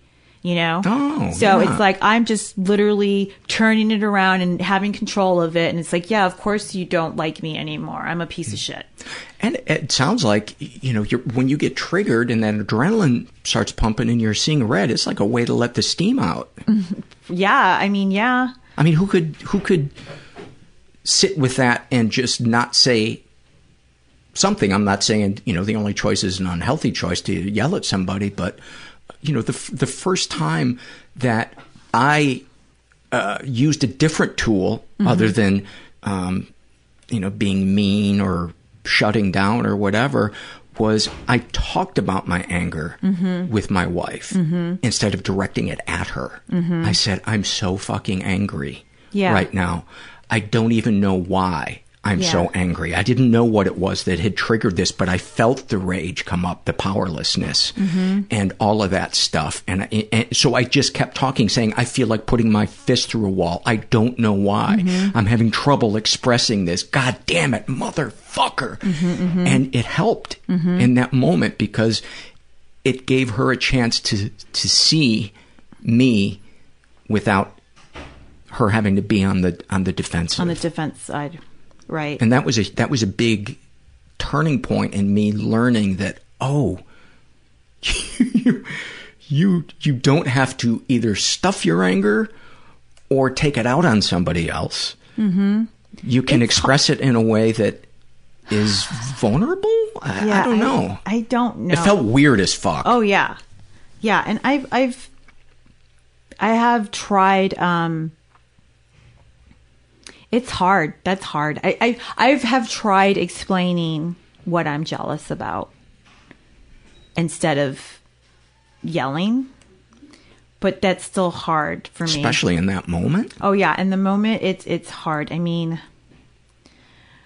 it's like I instantly get bitchy instantly. And even my tone of voice changes, and I instantly want to just stab. Even when I'm trying to explain, like, I'm upset because, I don't believe where you went tonight. I don't know. Is that a common one? I make up. Okay, so give me the greatest hits. Or finish your thought. Finish your thought. There's first. no. I mean, it's just I've been in this off and on relationship with someone that's currently. And I obsess. I just make up stories about what he's doing. And I'm really working on not doing that. And it's hard. It's really hard. And it's like all I've been learning to do is just to shut up a lot. And I'm not, I'm not trying to stuff my feelings. I'm just trying to take a pause and like really be like, okay, your mind is kind of going to a dark place. There's really no record for me to think this right now. Right. I can't, if someone were to, I've been on the other side of someone being jealous with me and someone looking through my stuff and somebody, not believing anything I say when I say it. Like, I know what that feels like. Why am I acting this way? Do you find yourself wanting to look through his stuff? Oh, yeah. Like, tell me what would that look like if you were to just throw off any kind of guilt or, this isn't the healthy thing to do? What would that look like? I have in the past. I haven't in a really long time. Things like going through photos on a computer to see what photos have been taken. If I could go through his, he's been doing this thing where he'll punch his code in front of me, and I look away. He's not demonstrating it for you. He's just not hiding it. He's not hiding it. And I think he knows I've looked through his phone before. Okay. So it's something I'm. How did he feel about that? Of course he didn't like it. That's violating your trust and privacy. And yeah. For our British friends, privacy. Yes, exactly. And how I wouldn't like it either. And if you went through my phone, you might find something that doesn't seem right when it's nothing. You see, that's the thing. That's the thing that could happen, and then that will send you down another river. So this is stuff that's this is embarrassing. But yeah, I mean, it never solves anything, does it? It never solves anything, and it just creates more of a mess. And it's been a long time since I mean, don't get me wrong, I've been tempted, he'll go in the shower and leave his phone, and it's like, it's tempting, and especially when I feel like he's pulling away from me. So then I know, of course, in my head, something is going on. Is there anything he could say or do that would silence that urge to want to snoop? I don't know. It's me really. You see, and the thing about him is he's a lot like me. He's very social. People like him. Like one of my friends makes fun of the fact that I'm jealous about him because he's just like you. He's just like you. And I'm like, I know, I fucking hate it. No. But I don't know. I mean, I really want to get through this, whether it's with him, or at least I feel like if I could at least continue to do things differently, that I could learn that I can. That's what I've really been going through right now, and it's hard. What are the healthy coping mechanisms you turn to when you want to look through his shit when he's in the shower? I tell myself I'm not getting out of bed. I will. A lot of times I actually pray, to be honest, and I ask to help me, because it's okay. This is where it's so embarrassing. Like, I'm really embarrassed by this. I'm embarrassed that I'm so afraid that he has something else going on. I'm so afraid that I'm gonna I've spent all this time with somebody to find out that he didn't really like me, and knowing affairs aren't usually like if he did something, it's not about me. But that's hard to believe. That's really hard to believe. And I just wish the obsession would stop in my head, because I know I caused a wedge, between us. And I know, because like I said, I've been on the other side. I've been on the other side of what that feels like. And, if he says he's going to go hang out with his friends, I need to believe him. But there's been times where I'm just panicking the whole time, and I'm waiting to hear from him. And then I'm trying to... And the rest of your life is on hold. Yeah. Yeah. And during that time that he's gone, I'm I don't do this all the time. So when I say these things, but there's sometimes where I'll just rather sleep really early. So I don't have to pay attention to when he gets back to me. And, I feel like I'm causing suffering for myself. Like I'm causing these stories about something that hasn't happened, and I'm sitting there suffering through it. And I have to believe that if he makes those choices, that I'll know what to do. I'm not gonna. And it's not gonna kill you. Right. It's not gonna kill me. And I'll be okay. I'll be okay. But it is the worst. It is the worst feeling. The thing about jealousy that's so weird is that it never feels good. It's not that made me feel better right now. I'm so relaxed now that his phone is clean. Yeah. No. Yeah. No. And when the times I have gone through his phone, you feel like an asshole. You feel like such a jerk. You're just sitting here and you're rummaging and you're looking, and then it's not a good feeling. When you pray, what do you say? I just ask to help me not touch his phone. Help me feel okay. Help me believe that I'm okay. That I'll know what to do if he makes that choice. It's control. It's my control issues. I want to control what he's doing. I want him, and I don't know where that comes from. And that sounds, like, as soon as I said that sounds awful, but like, I want to control that this person is going to stay with me and just be with me and just want me and just like me. And that's exactly what I want him to be doing, you know, and he's his own person. He's not me. And that's just so hard. It's so hard. Like, if I had it my way, I would be that girl that, you know, no matter who he was talking to, even if she was, you know, Heidi Klum, and she was even kind of like flirting with him, I'd be like, yeah, of course she's flirting with him. Look at him. He's awesome. He's great. Yeah, but he's coming home with me. Ha ha ha. Right? Yeah. That is like a dream. Like, I wish I could be that girl. But instead, I would just be like dying inside. And I would feel like my heart just dumps through my feet. And why can't I be more German? Yes. Exactly.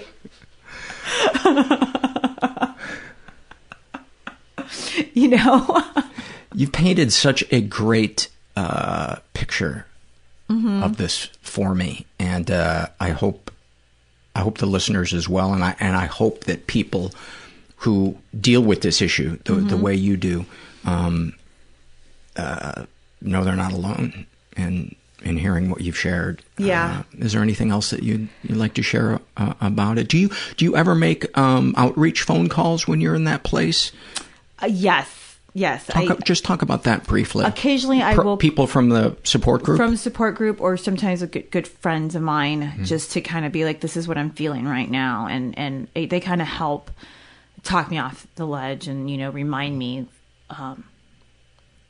Just remind me, like, first of all, you know, the thing about jealousy, it's like being insecure, is like other people don't get it. They just sit there and they're like, what's wrong? You know, why would you feel that way? You're, you know, because they see how awesome you are. That's what they say. And I'm just like, I don't think that's true. Why would he be with you?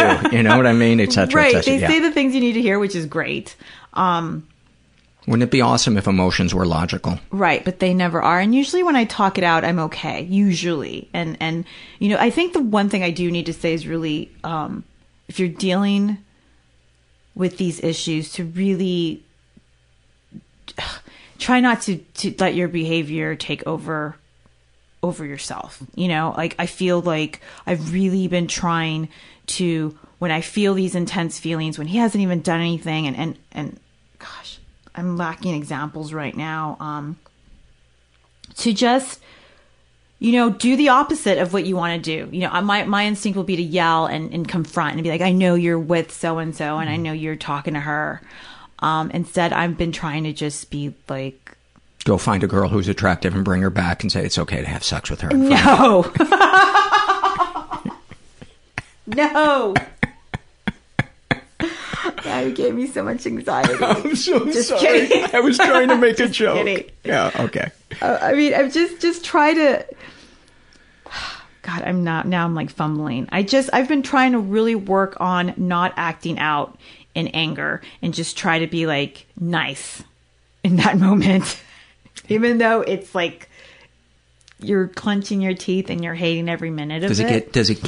Is it kind of like a muscle that the more you do it, that slightly easier it gets to do it next time? I think so. And I think it also, for me, has been helping me see, like, look, the night turned out good instead of into some fight. And then, you know, which is what I want. I want the night to be nice. So if I don't react to something that's not existing, I could have a nice night, or I could react to something and blow things out of proportion and then be crying, you know? So I guess it's like, I'm trying to choose the not crying. That sounds like a good choice to me. Yeah. That sounds like a good choice to me. Well, thank you so much for sharing this. It was a really, really touching episode, and I learned a lot. Oh, good. Yeah. I'm glad. Thank you. Right. Many, many thanks to Mila. I love when I interview somebody, and not only do they really open up and share their vulnerability, but I realize that even though I may not have that specific issue that person has, or the same set of external circumstances, the feelings that I battle are exactly the same. I want to tell you guys that this episode you're listening to will soon be transcribed and available on our website. Many thanks to Accurate Secretarial for donating their time and helping out the show. And I want to give some love to Audible. I don't know if you know this, but Audible has just launched its first ever binge listening event. So you guys are invited to binge on great listens and big savings with their biggest sale ever. Enjoy all of the benefits of Gold Audible membership, like celebrity narrated Audible books, new podcasts and audio shows, exclusive content, etc. Join now and you will get a year of Audible for just $99. That's a $50 savings. Their annual membership retails for $149.95. So only $99. The sale ends June 28th, and you can learn more at audible.com/binge, B-I-N-G-E. There are a couple of different ways that you guys can help support this podcast. You can check out our advertisers, use their products. You can support us by going to our website, mentalpod.com, and making a one-time donation through PayPal or a recurring monthly donation through either PayPal or Patreon. I recommend Patreon because then I can give you guys freebies like bonus episodes, little videos, silly stuff that I put together. In fact, one of the things that I'm going to be giving away to monthly donors is I have LA Podfest is coming up in October, and it's a weekend event here in Los Angeles with an amazing slate of podcasts recording live in front of audiences. And I've been fortunate enough to be a part of it every year, and I'm doing it again this year, and I thought it would be cool that I could pay for a hotel for a monthly donor to stay at Podfest. It's at a nice hotel. It's at the Biltmore in downtown L.A. I can't afford the airfare to fly somebody in, but I figured if there's a monthly donor out there that is planning on going to Podfest anyway, I could save you some money, and it would be my way of saying thanks for helping out the show, because monthly donors are the bedrock of this. I think bedrock's a good word, right? The bedrock of this podcast. It cannot exist without your donations. So if you are a monthly donor and you are definitely planning on flying and coming to podcasts, LA Podfest, let me know, and I'll put you in the mix for the drawing for a free hotel room, which I think I'll probably do in the next couple of weeks because the price of hotels for Podfest are low right now. So those of you that will have to buy hotels, I want you to be able to buy one soon. I like that I'm thinking all of this out loud instead of having prepared it. Welcome to my life. You can also help out the podcast by going to our website, filling out surveys. This podcast would not be what it is without you survey takers really kind of being the third person in the podcast. You can help us out non-financially by going to iTunes, giving us a good rating. The more ratings we get, the higher rated our show becomes, and then it becomes more visible on the iTunes homepage, which brings more listeners, which we need. You can also help us non-financially by spreading the word about the podcast through social media. It really helps. Every little bit helps. Oh, and one more thing. If you're going to buy something at Amazon, click on the Amazon little box on our homepage, and it will take you to our unique Amazon portal. In fact, bookmark it after you land on it. And then if you're going to ever buy anything at Amazon, this is for people in the U.S., just go to that bookmark that you have set up, and whatever you buy, Amazon will give us a percentage of that. It doesn't make the item that you're buying any more expensive. And that's another way that the show can be helped. I'm sure there's some other ways, but I have talked long enough. Let's get to the surveys. This is a happy moment filled out by Living the Dream. And she writes, a friend's father suddenly passed away a few months ago. I was very happy right out of the gate. And I went to the service at the cemetery 50-plus miles away. I didn't know anyone else at the service, so my anxiety was heightened as I wandered around the people looking for my friend. When we finally saw each other, I waved and smiled. She threw her hands up in the air, yelled, "Oh my God," and came running to hug me. I was completely flabbergasted. We have a great relationship, but we're both a little standoffish and just give quick hugs and what-ups and to each other and when we usually meet. So this outpouring of emotion and happiness that took me off guard. Boy, did I fuck that sentence up.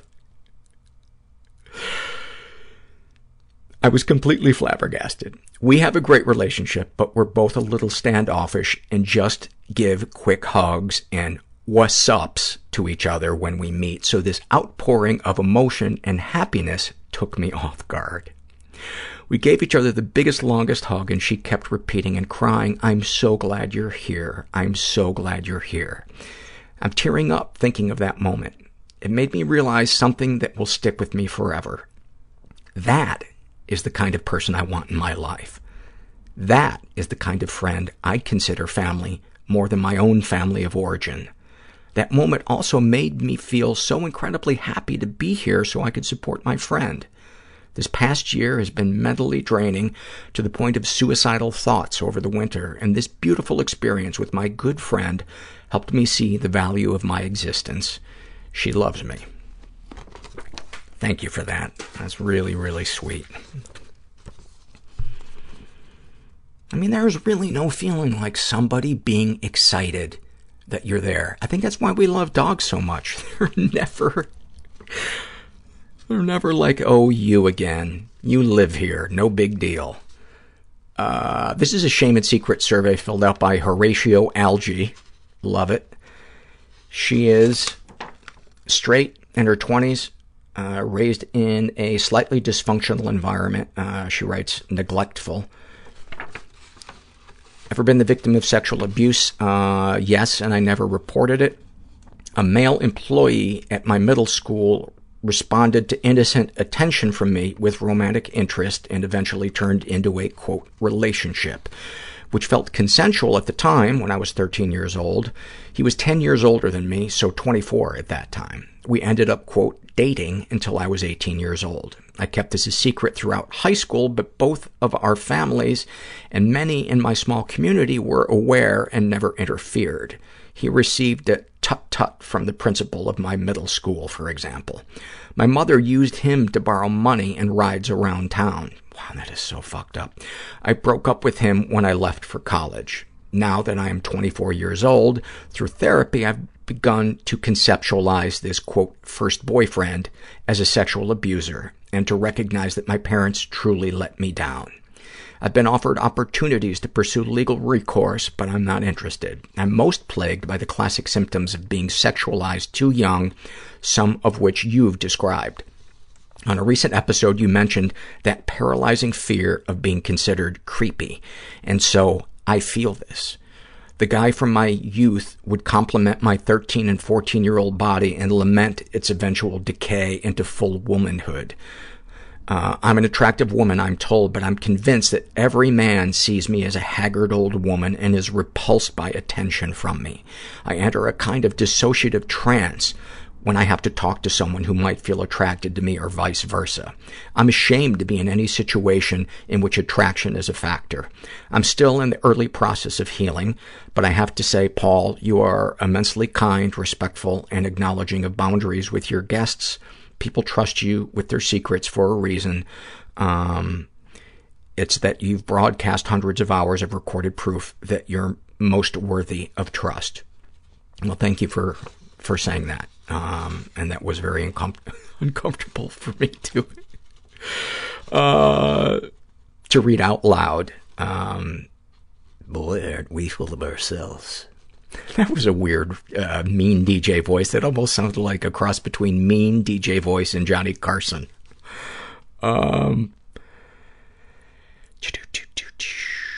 She's been physically abused and emotionally abused. I had a boyfriend when I was 19 who attempted to rape me in my sleep once. This took place in the context of a lot of emotional abuse in which I wasn't allowed to have friends or much autonomy.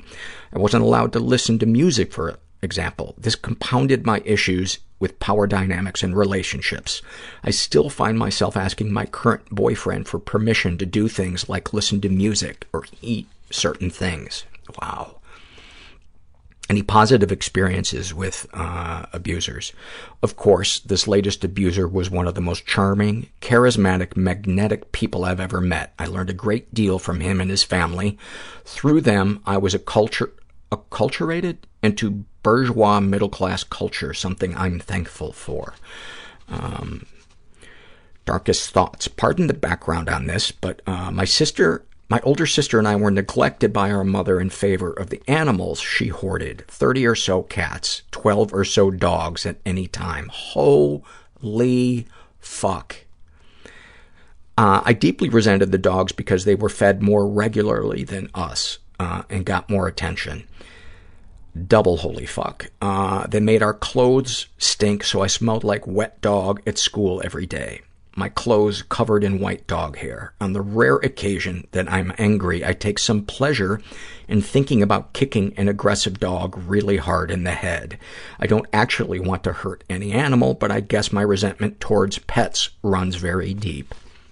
You shouldn't feel guilty about that, and especially because I know in this episode, if you hear this, I've been talking about how lovely dogs are and how much they mean to me, but it's weird that the things that represent our abandonment or abuse, they don't have to make sense. And as long as you're not abusing any animals, whatever thoughts you have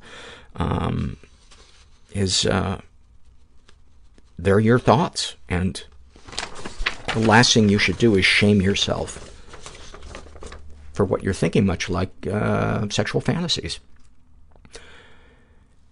Speaking of sexual fantasies, I don't have sexual fantasies, though I have a pretty healthy sex life. That gray fog-style depression keeps me from having many creative thoughts. What, if anything, would you like to say to someone you haven't been able to? I can't think of things, but I'm so mired in my own swamp that I can barely care to reach out. What, if anything, do you wish for? I want this Wellbutrin to keep working. I feel a bit better each day. Have you shared these things with others? Yes, I've got some great supportive friends. That's awesome. How do you feel after writing these things down? Tired! !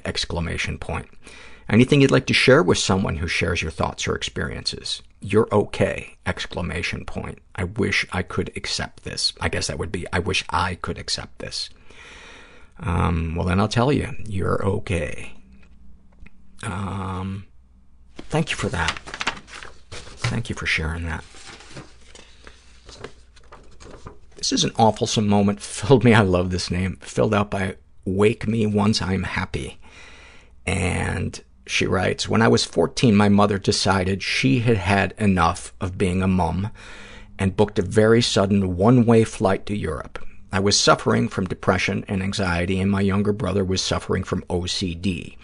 She knew our father was abusive, both physically and mentally, but she sent us to live with him anyway so that she could go. The week before she was due to fly out, my school counselor called her into the school to inform her I was cutting myself. I had already not been eating and barely speaking for the weeks leading up to this meeting, so my family were aware that I wasn't coping. When my counselor explained to my mom what was going on, I started crying and backtracking, say I didn't want my mom to miss out on living in Europe because of me. The counselor turned to me and said, "You are the child. Your mom is the parent. If you aren't okay, she will want to be there for you."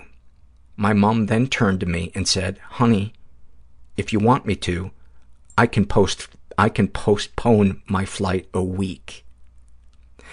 The counselor stood and took my hand, walked me out of the room, and said, so that my mother could hear, "You deserve so much more than that from a mother." Mom flew out the following week. That is Hall of Fame fucked up. That is Hall of Fame fucked up. If you want me to, I can postpone my flight a week. And I like that she doesn't even forget the fact that she's abandoning her kids. Forget the fact that the best she can do is to postpone her abandoning them a week. You have to love the "if you want me to." She can't even accept the guilt of not being able to wait a week, that she has to turn that on you to make that your decision. Oh, my God.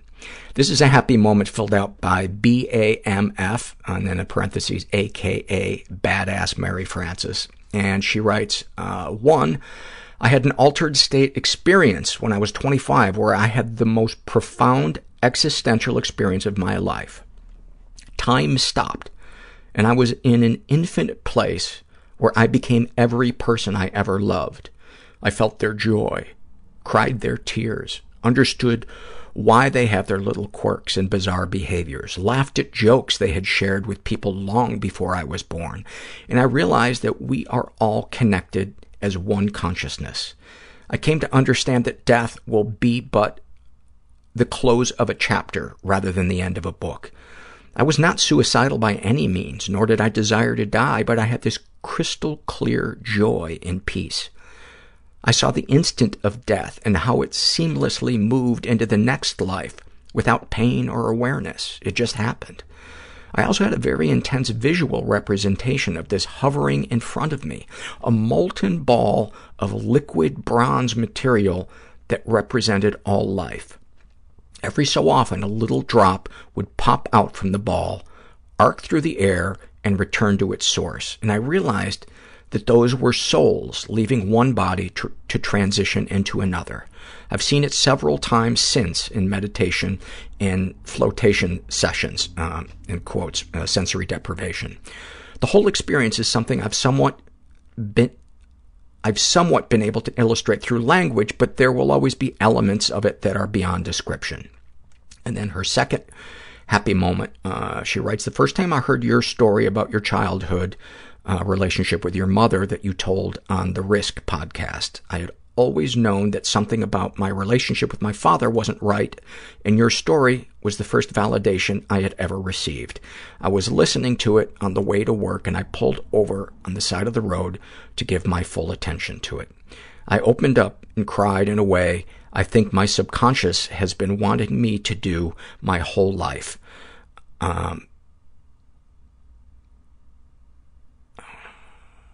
The whole time your story was playing, I was watching the most beautiful pink and orange sunrise, and all of the elements combined created what felt like an infinite, sacred moment that became the first step on my new healing journey. That story is what introduced me to this podcast, and I'm so thankful. Thank you for sharing that, and I'm so thankful you found us, too. I mean, I love getting messages or just reading anywhere that somebody has discovered the podcast and clicked with it, and that it's helping them, even if it's just to bring them comfort, and even if all their problems and fears and all that stuff are still there. Just there's nothing like feeling just a moment of comfort in the middle of the tornado. This is a Shame and Secret survey filled out by JP, and he's straight, in his 30s, was raised in a pretty dysfunctional environment, never been sexually abused, never been physically abused, but he has been emotionally abused. He writes, my parents divorced when I was about 5 years old, and my mother purposely moved me and my 2 siblings from New Jersey to Florida to try to get away from my father. Both of my parents were emotionally unavailable, and my father is very narcissistic.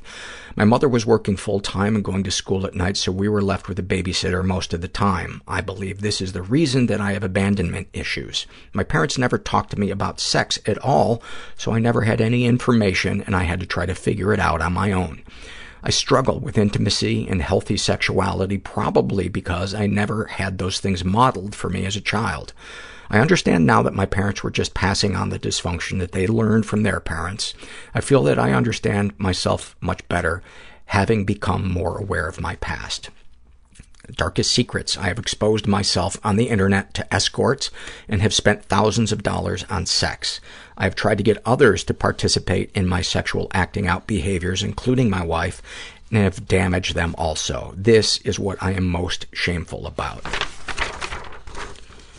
Sexual fantasies most powerful to you. Having sex with a woman and degrading her with words and beating her physically. What, if anything, would you like to say to someone you haven't been able to? I wish I could, and by the way, that is, file that under the, I'm assuming under the category of that's a consensual thing, whatever type of play that he's, I don't want you to think that I'm just glossing over that if he was degrading and physically beating somebody where it wasn't a part of some agreed upon role play. Although I hate the word beating, even if it is a role play. What, if anything, would you like to say to someone you haven't been able to? I wish I could tell my mother that moving us away from my father was the wrong action, but probably was a good result. I would also ask her why we never talked about sex. What, if anything, do you wish for? I wish to get in touch with spirituality and continue in recovery from sex and love addiction. Have you shared these things with others? Yes, I've been in therapy and I go to a support group and have been for 3 years. How do you feel after writing this stuff down? I feel like I haven't organized my thoughts in quite this way before. And he would like to hear an episode with a therapist who specializes in sex and love addiction. By the way, those are called CSATs, which stands for Certified Sex Addiction Therapist. And I don't believe we've had a CSAT on yet, which is a license, but we have had those that do deal with it a lot in their practices. I'm trying to think of one offhand. I'm spacing out. If there's ever a subject that you're interested in, go to the search box on our homepage and type in any keywords, and an episode that has that word in the show notes or a blog will come up in that search. This is a happy moment filled out by Sierra, and she writes, I'm the oldest of 4 children, with my youngest sibling being 15 years younger than me. She's 4 years old now and is the light of my life. As a chronically depressed and anxious human being, I struggle with feelings of, is it nihilism or nihilism? And that the world is a dark and scary place. But my little sister is the essence of pure joy and love encapsulated into a small human. Whenever I see her, she greets me with a running jump into my arms for a hug, and then she leads me off to show me all of her favorite things. She sings constantly, even when she's using the washroom, and just belts it out. She makes up these songs, and they usually consist of her favorite activities. A classic of hers is, I like walking in the woods all day, repeated over and over. She loves drawing and is always giving me new works of art of hers, which I proudly display on my fridge. I know this isn't a single happy moment, but she brings me more happiness than I will ever be able to express. She teaches me to love unconditionally and that the world is a wonderful and exciting place. Being her big sister is the biggest blessing of my life, and I cherish that. It's really, really beautiful. Really, really beautiful. Thank you for that. God, it's like I could feel that little girl's energy just reading that. There are these studies that talk about the positive effects that, like, bringing puppies in to senior citizens can greatly impact their life negatively. No, positively. Yeah, they look at the puppies and they go, I'm jealous. I can't move around. I'm near the end of my life. This thing's in the beginning of its life. Fuck you, people. Why do you got to bring this in and rub it in my face? They also say when a dog is at the end of its life, having a puppy around it does the same thing, and it's good for the puppy because the puppy can also learn from the dog. That's one of the things that we're considering is, I should say, my ex-wife is considering is getting a maybe a puppy for Ivy. I don't know why I felt the need to mention that. This is an awfulsome moment filled out by Plant Lady, and she writes, I always wondered why my mom had such an unflattering wedding dress from the pictures I saw, and then my aunt accidentally revealed it's because she was 8 months pregnant with me.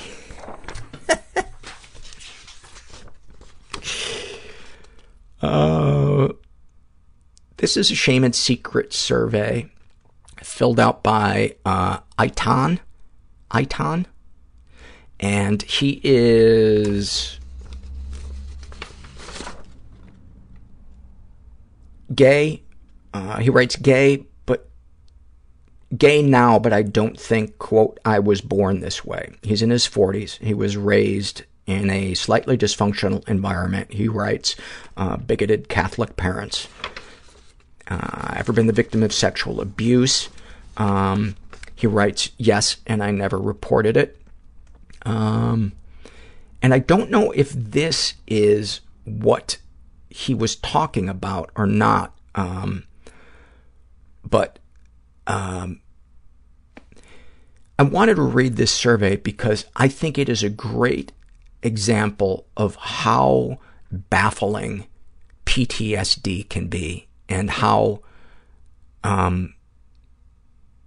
it's important to not focus as much on, is this valid, and instead to focus on what can I do moving forward. He writes, I was 11 and having a nightmare. Someone was being killed. I woke up and noticed that it was not a nightmare. A woman in the house was being murdered, or so he thought. She was screaming. I froze. I don't know how long it lasted, but I was frozen all along and could not do anything about it.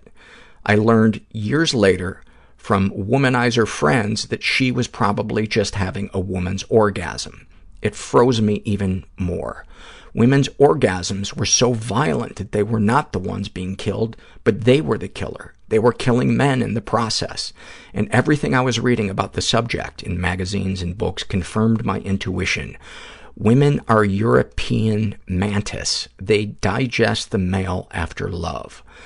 I'm not sure what he means by any of this. How much of this is metaphorical? If he read something that I don't know, put aside what any of that actually means, because there's stuff in here that I think is important. Continuing. I was really smitten with a girlfriend, but because of this epiphany and because of survival instinct, I could not pursue that love interest. And as much as I love the woman, I was disgusted by their sex. Digesting a male after lovemaking was just, I'm lost for words for it. I have never been able to have sex with a woman ever since. It's worse than that. 2 weeks ago, I was in the metro. I live in Paris, France, and one of the girls next to me talked about her night and how good the sex had been the night before, and I started to dissociate. It happened time and time again. I guess it's happened time and time again. My mind goes la, la, la, la, la, la, leaves my body. I'm cold, frozen, and I watch the situation from above my body, and I cannot function again until I leave the triggering situation. So I had to leave the car, leave the metro, and only writing about it triggers what I think is PTSD. I've never been able to speak about it, even with my psychotherapist, because I'm so ashamed of it. Who should be ashamed about what makes the straight males so proud of their performance? I'm triggered right now and cannot think right. I just want to die, because who should be scared to death about something so common? The sad thing is now the pain that was inflicted to me, I somehow try to inflict on others, my male lovers. How could I now sleep with male-eating mantis? Asks why I have to be so loud when I'm having sex with them. Oh, I guess he's loud when he's having sex. And how do I not respond to video porns without audio, but can respond so overwhelmingly strongly to porn videos with just the audio? I'm disgusted with myself, with my love of the same sex. Sex cannot understand myself, but at the same time feel that I am not responsible for the whole situation. Sorry for being able to write when my self-called PTSD is being triggered. And I wanted to read that because as hard as it was to understand sections of that, the thing that ultimately I think is worth talking about is it doesn't matter what anybody else thinks of what might be your PTSD. It's important to start processing that stuff with somebody else and to not judge yourself. And, you know, the analogy that came to my mind was, I don't know if you've ever seen the video of this, but there was a bridge, I think it was in the Pacific Northwest, I'm not sure exactly, that spontaneously began twisting and moving around, and I believe eventually collapsed. And there wasn't any explosion. There wasn't, some big weight wasn't put on it. The engineers determined that there was some type of frequency that had caused this bridge to start twisting and turning and buckling. And all things have a response to certain frequencies. Even rocks will respond differently to different frequencies. So why, as human beings, with emotions on top of being affected by frequencies, why should we judge ourselves for something being valid in causing us pain? I hope that makes sense. But please stop beating yourself up and talk to somebody about it. He also said in the survey that he's too ashamed to talk to his therapist about it. Please do. Please talk to your therapist. And if they don't have sympathy for you, find a different therapist, because you are in pain and you deserve compassion and help and somebody on your side. This is a happy moment filled out by, I love this name, True Trans Goth Queen. I know that if I went to your apartment, there would be a Smiths album. Probably a Morrissey solo album. By the way, how fucking amazing of a guitarist is Johnny Marr. He was the guitarist for the Smiths. Oh my God. At like 23, he was doing that guitar part in the song How Soon Is Now, which is, I couldn't even identify if that was a guitar or a synthesizer. The sounds that he created are so amazing. Anyway, got off on a rant. Tangent? It's not a rant. What gender are you? She is trans male to female. So she recently transitioned from being male. And her happy moment, one night, very recently, I was at a local fresh food store, and I bought a candle to treat myself with, and later that night, while watching The Simpsons and messaging friends, I lit the candle and took photos, and I assume she means photos of herself. And one in particular stood out, and I noticed that 1 year and 2 months after starting hormones, the guy I hated for so fucking long was gone, and the girl he had held captive inside for over 2 decades was visible and free. That is really, really touching. I can't imagine how amazing that must have felt, and probably must still feel. I can't imagine. And how dare anybody tell somebody else what sexuality or gender is valid. There's this person that I occasionally get into it with on Facebook who said that they think homosexuality is a mental disorder. And, you know,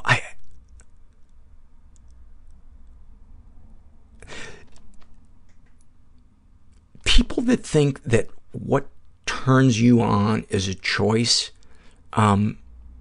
first of all, fuck off. And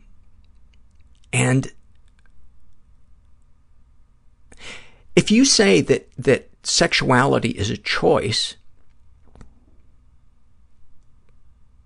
assuming we're talking to a homophobic straight person, then what you're also saying is that you are attracted to the same sex, but you're choosing not to act on it. So why don't you take your issues out of it and let somebody else decide what they want to do? Or the reality is that you think you know what it's like to be in somebody else's skin. Because if there is no choice involved in you and who you're attracted to, why the fuck would you tell somebody else that they have a choice? If you're not fighting the urge to have same-sex sex with somebody, why the fuck would you tell somebody else that that is what they're experiencing? When you experience the very opposite of that, who the fuck are you to tell that person that you know what it's like to be in their skin? You can't see it right now, but I'm up on a soapbox, and I have a bullhorn, and I'm wearing one of those 1920s raccoon coats and waving the flag and the straw hat.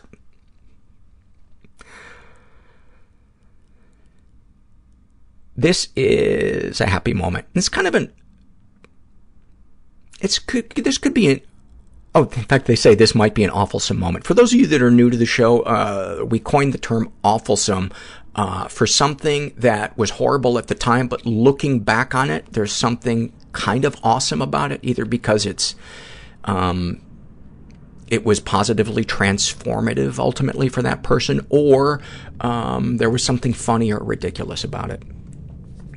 And Bumblebee writes, I was 12 years old and being sexually abused by a janitor in my elementary school. When I came home crying one day, my older brother made me tell him what was going on. He was 16 years old. When I told him, he took the baseball bat out of the closet and walked with me to my school. My brother, who had bullied me my entire childhood, walked right up to my abuser, who was in his 40s, and threatened to kill him with a baseball bat. I remember standing behind him, seeing my abuser with genuine fear in his eyes, and feeling powerful for the first time. I kissed the back of my brother's jacket, and I remember my lip gloss leaving a mark. For the first time in my life, I felt protected. My brother stopped bullying me after that day, and the janitor never looked at me again. That moment, I was saved from an abuser, and my brother became a lifelong friend. I look back on this day as one of the best of my life. In case you're wondering, I reported him a year later. My school was very religious, so all they did was interrogate me like a criminal and eventually fire him. The authorities were never informed. Thank you so much for that. Thank you so much for that. Man, that picture of your lip gloss on the back of your brother's jacket while he is confronting somebody more than twice his age. Man, that's powerful. The stuff you guys share with me is, I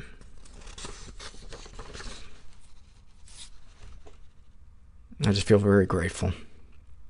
This is a Shame and Secret survey filled out by a woman who calls herself Pale Blue Dot. And she's straight, in her 20s, raised in a pretty dysfunctional environment. Ever been the victim of sexual abuse? Some stuff happened, but I don't know if it counts. In high school, my boyfriend would regularly guilt me into sex despite my protests and vocally saying no, but I would never physically resist him. Once we'd get going, I'd still act like I was enjoying it just to make him happy, even though generally I was disinterested.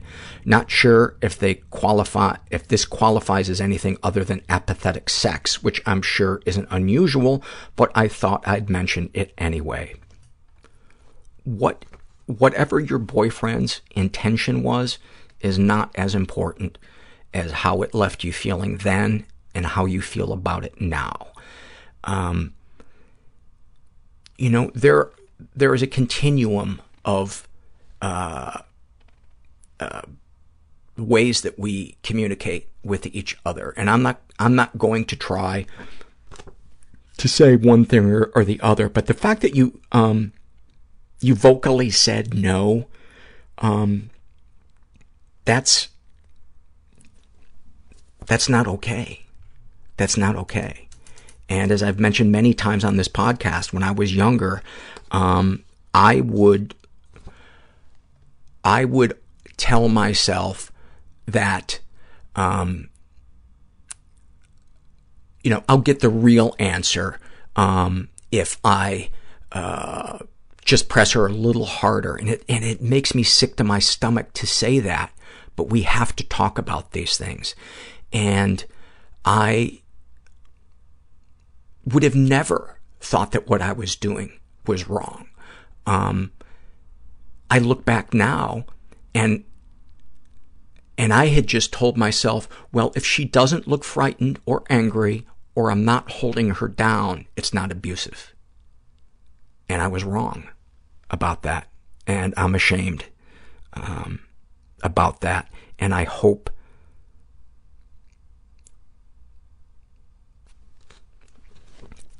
that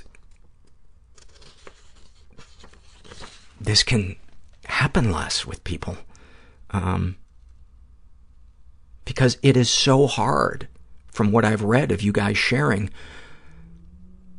it is so hard for you to give yourself the compassion that you need, because it wasn't a dramatic assault. But if it left you feeling assaulted, that's what matters.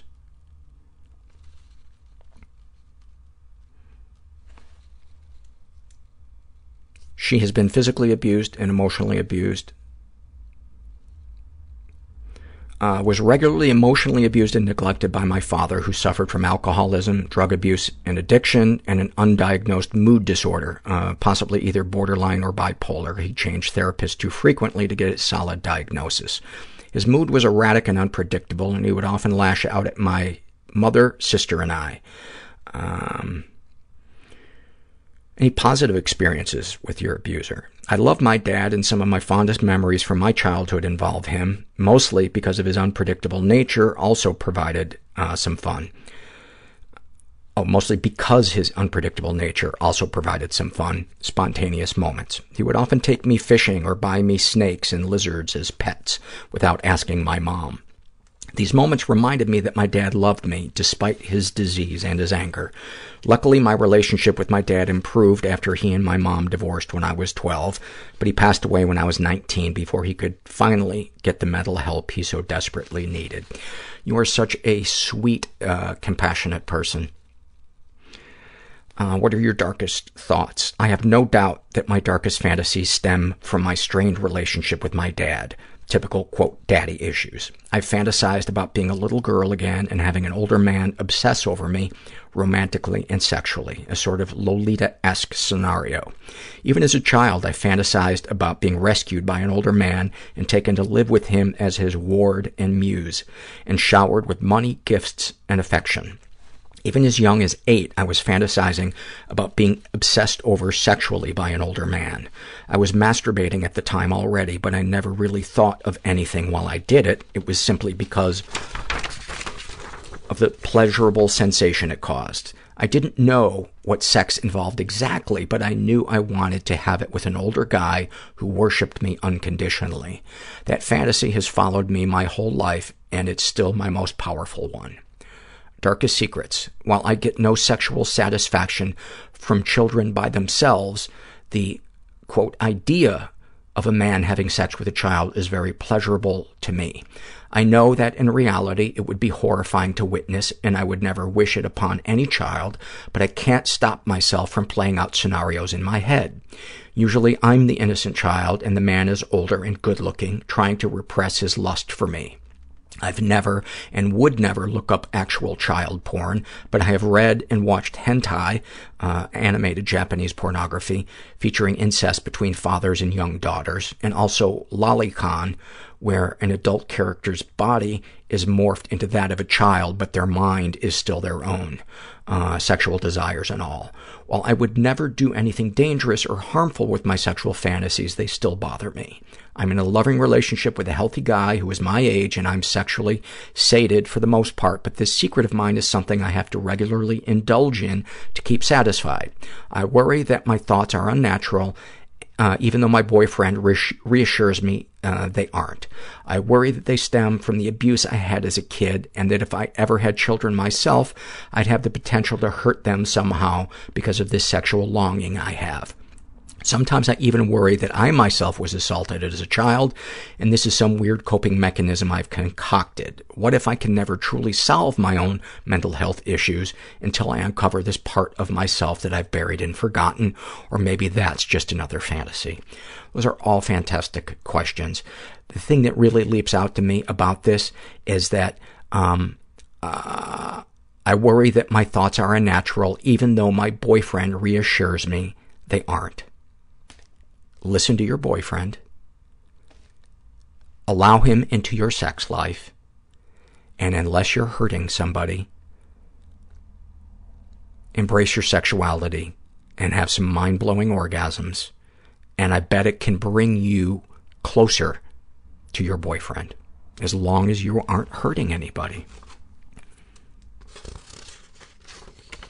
You know, it's obsessing over why our sexuality is the way it is, I'm going to throw another analogy at you, is like imagine that you're in some dinky little boat in the middle of the ocean and some huge ocean liner goes past you and tips your boat over.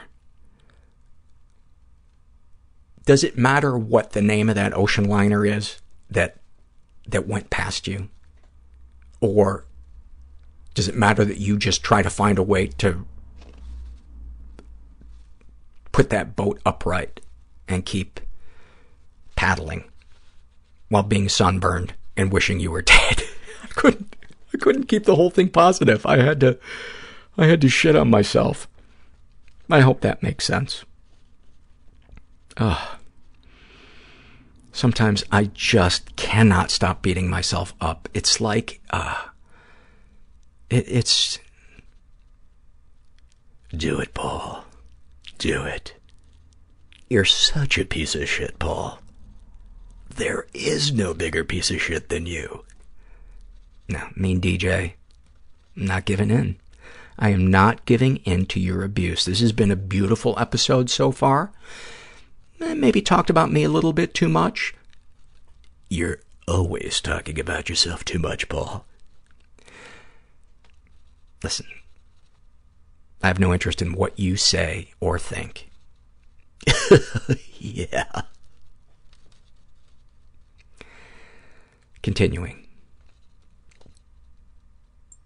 Sexual fantasy is most powerful to you. Pretending I'm a child and being loved both romantically and sexually by an older man. Sexual incest between father and daughter, both consensual and not. Being assaulted in public and even being gangbanged. I've always been conflicted about my fantasies because I know some of them are typical and some of them ... I don't know if they're typical, and that bothers me. Sexual partners have always been accepting when I've shared my fantasies. In fact, seeing a guy get excited about my fantasies often gets me excited too, but sometimes I'm afraid that my fantasies aren't just quirks that I've developed and instead stemming from a darker part of me. What if they're both? What if they're both? Who gives a shit if it stems from some darker part of you, as long as that part isn't...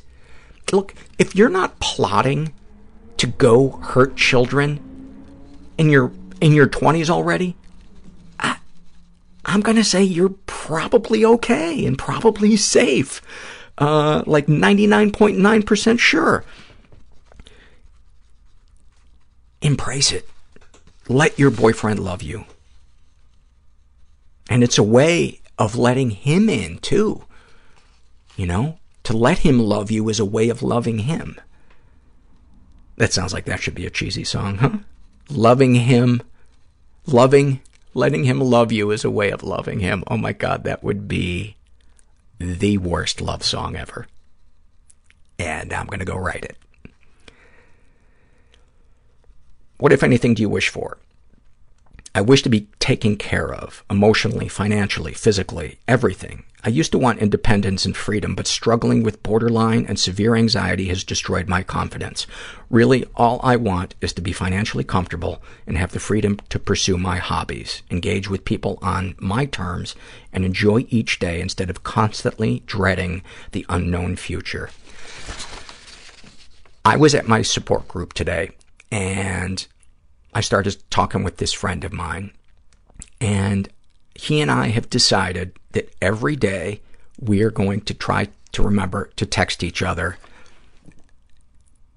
And the thing that we're going to text is, let's live today like we've just been rescued off of a desert island.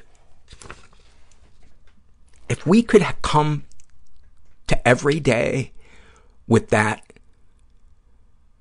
feeling of excitement and gratitude and just wanting to soak everything in, how do we hold on to that? How do we hold on to that?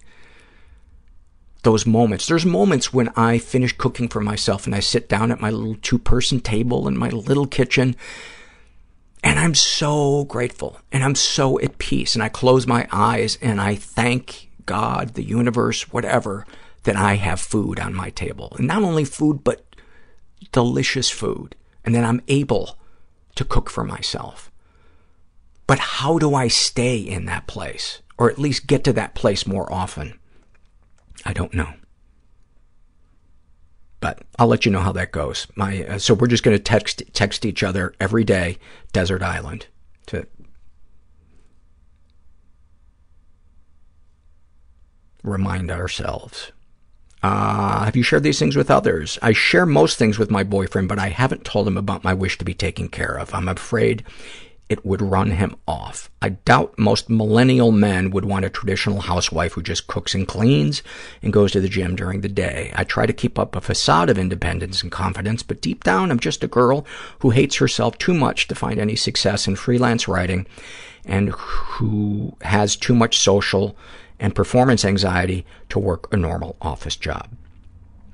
I think that would be a great place to start, though, is to work on the social and work anxiety. And I think if you're sharing with your boyfriend, hey, here's what's going on in my mind, not, by the way, I'm plotting to coast the rest of my life, I think then that would be one of the ways to start to heal that shame that you have. Your boyfriend sounds like a great guy, and you should let him into what's going on. How do you feel after writing these things down? Uncomfortable. Not bad, not good, just uncomfortable. There are so many things here that I haven't even shared with my therapist of 3 years because I'm afraid she'll think I'm weird for bringing it up or because it's not relevant to my bigger, overarching goals. I guess it feels pretty good to at least see them in writing. And she would also like an episode with a guest who has borderline personality disorder, but not the stereotypical lashing out kind. She calls it more of the quiet borderline type. And there's an episode that should be coming up soon with one of the guests I recorded when I was in Europe, and we're going to call her Anne. And she was raised in East Germany, and I've known her a while, and when she told me that she has borderline personality disorder, we'd already known each other for a couple of years just through, emails and stuff, and I had no idea. And she talks about it in the episode that we recorded. So hopefully that will, you'll get something out of that. But her story's great, either way. And I hope you listen to it. Finally, this is a happy moment, filled out by Cameron, who is a trans male. And he writes, I majored in music in college. When I was a senior, I played with the top wind band in our department and sat first chair in my section. That year, we were invited to perform in Seoul, South Korea, and with the Korean government paying for almost everything except for airfare, which our university took care of. All we had to take care of was whatever money we wanted to spend on extras, gifts, trinkets, snacks, etc. There were a lot of us that hailed from low-income families and never dreamed of traveling so far away from home. Our director wrote an arrangement of a very popular and beloved Korean folk song. He wrote a solo for the principal flutist, which was me, that introduced the recognizable melody of the song. We played 3 concerts, 1 indoor and 2 outdoor. I was able to catch a few glimpses of the audience when I was playing my solo. I saw the faces of complete strangers light up when they heard me play. Through music, I felt like I was saying thank you to them or telling them how much we enjoyed their country. After the concert, we ran into a cohort of Korean student musicians who were so excited to meet us and told us how awesome we were. I've stepped away from performing for the time being, but the entire experience, and that moment in particular, is something I'll carry with me forever. It felt gratifying and fulfilling to be able to speak their language and show our appreciation without having to speak a single word out loud. Beautiful. Beautiful. That universal feeling of we are all together is the best. It's the best. And surprisingly, I forget that when I'm in my recliner with a furrowed brow, just thinking about myself and how fucked my future is. Yeah, I'm drawn to do that every fucking day. I hope you heard something that resonated with you, brought you comfort, made you laugh, pissed you off. Do I dare say that? Yeah, just never forget that you're not alone. We are all in this together. And thanks for listening. Everybody I know is bizarrely beautifully Everybody fucked up I know in some weird way. Bizarrely beautifully fucked up in some weird way. Bizarrely beautifully fucked up in some weird way.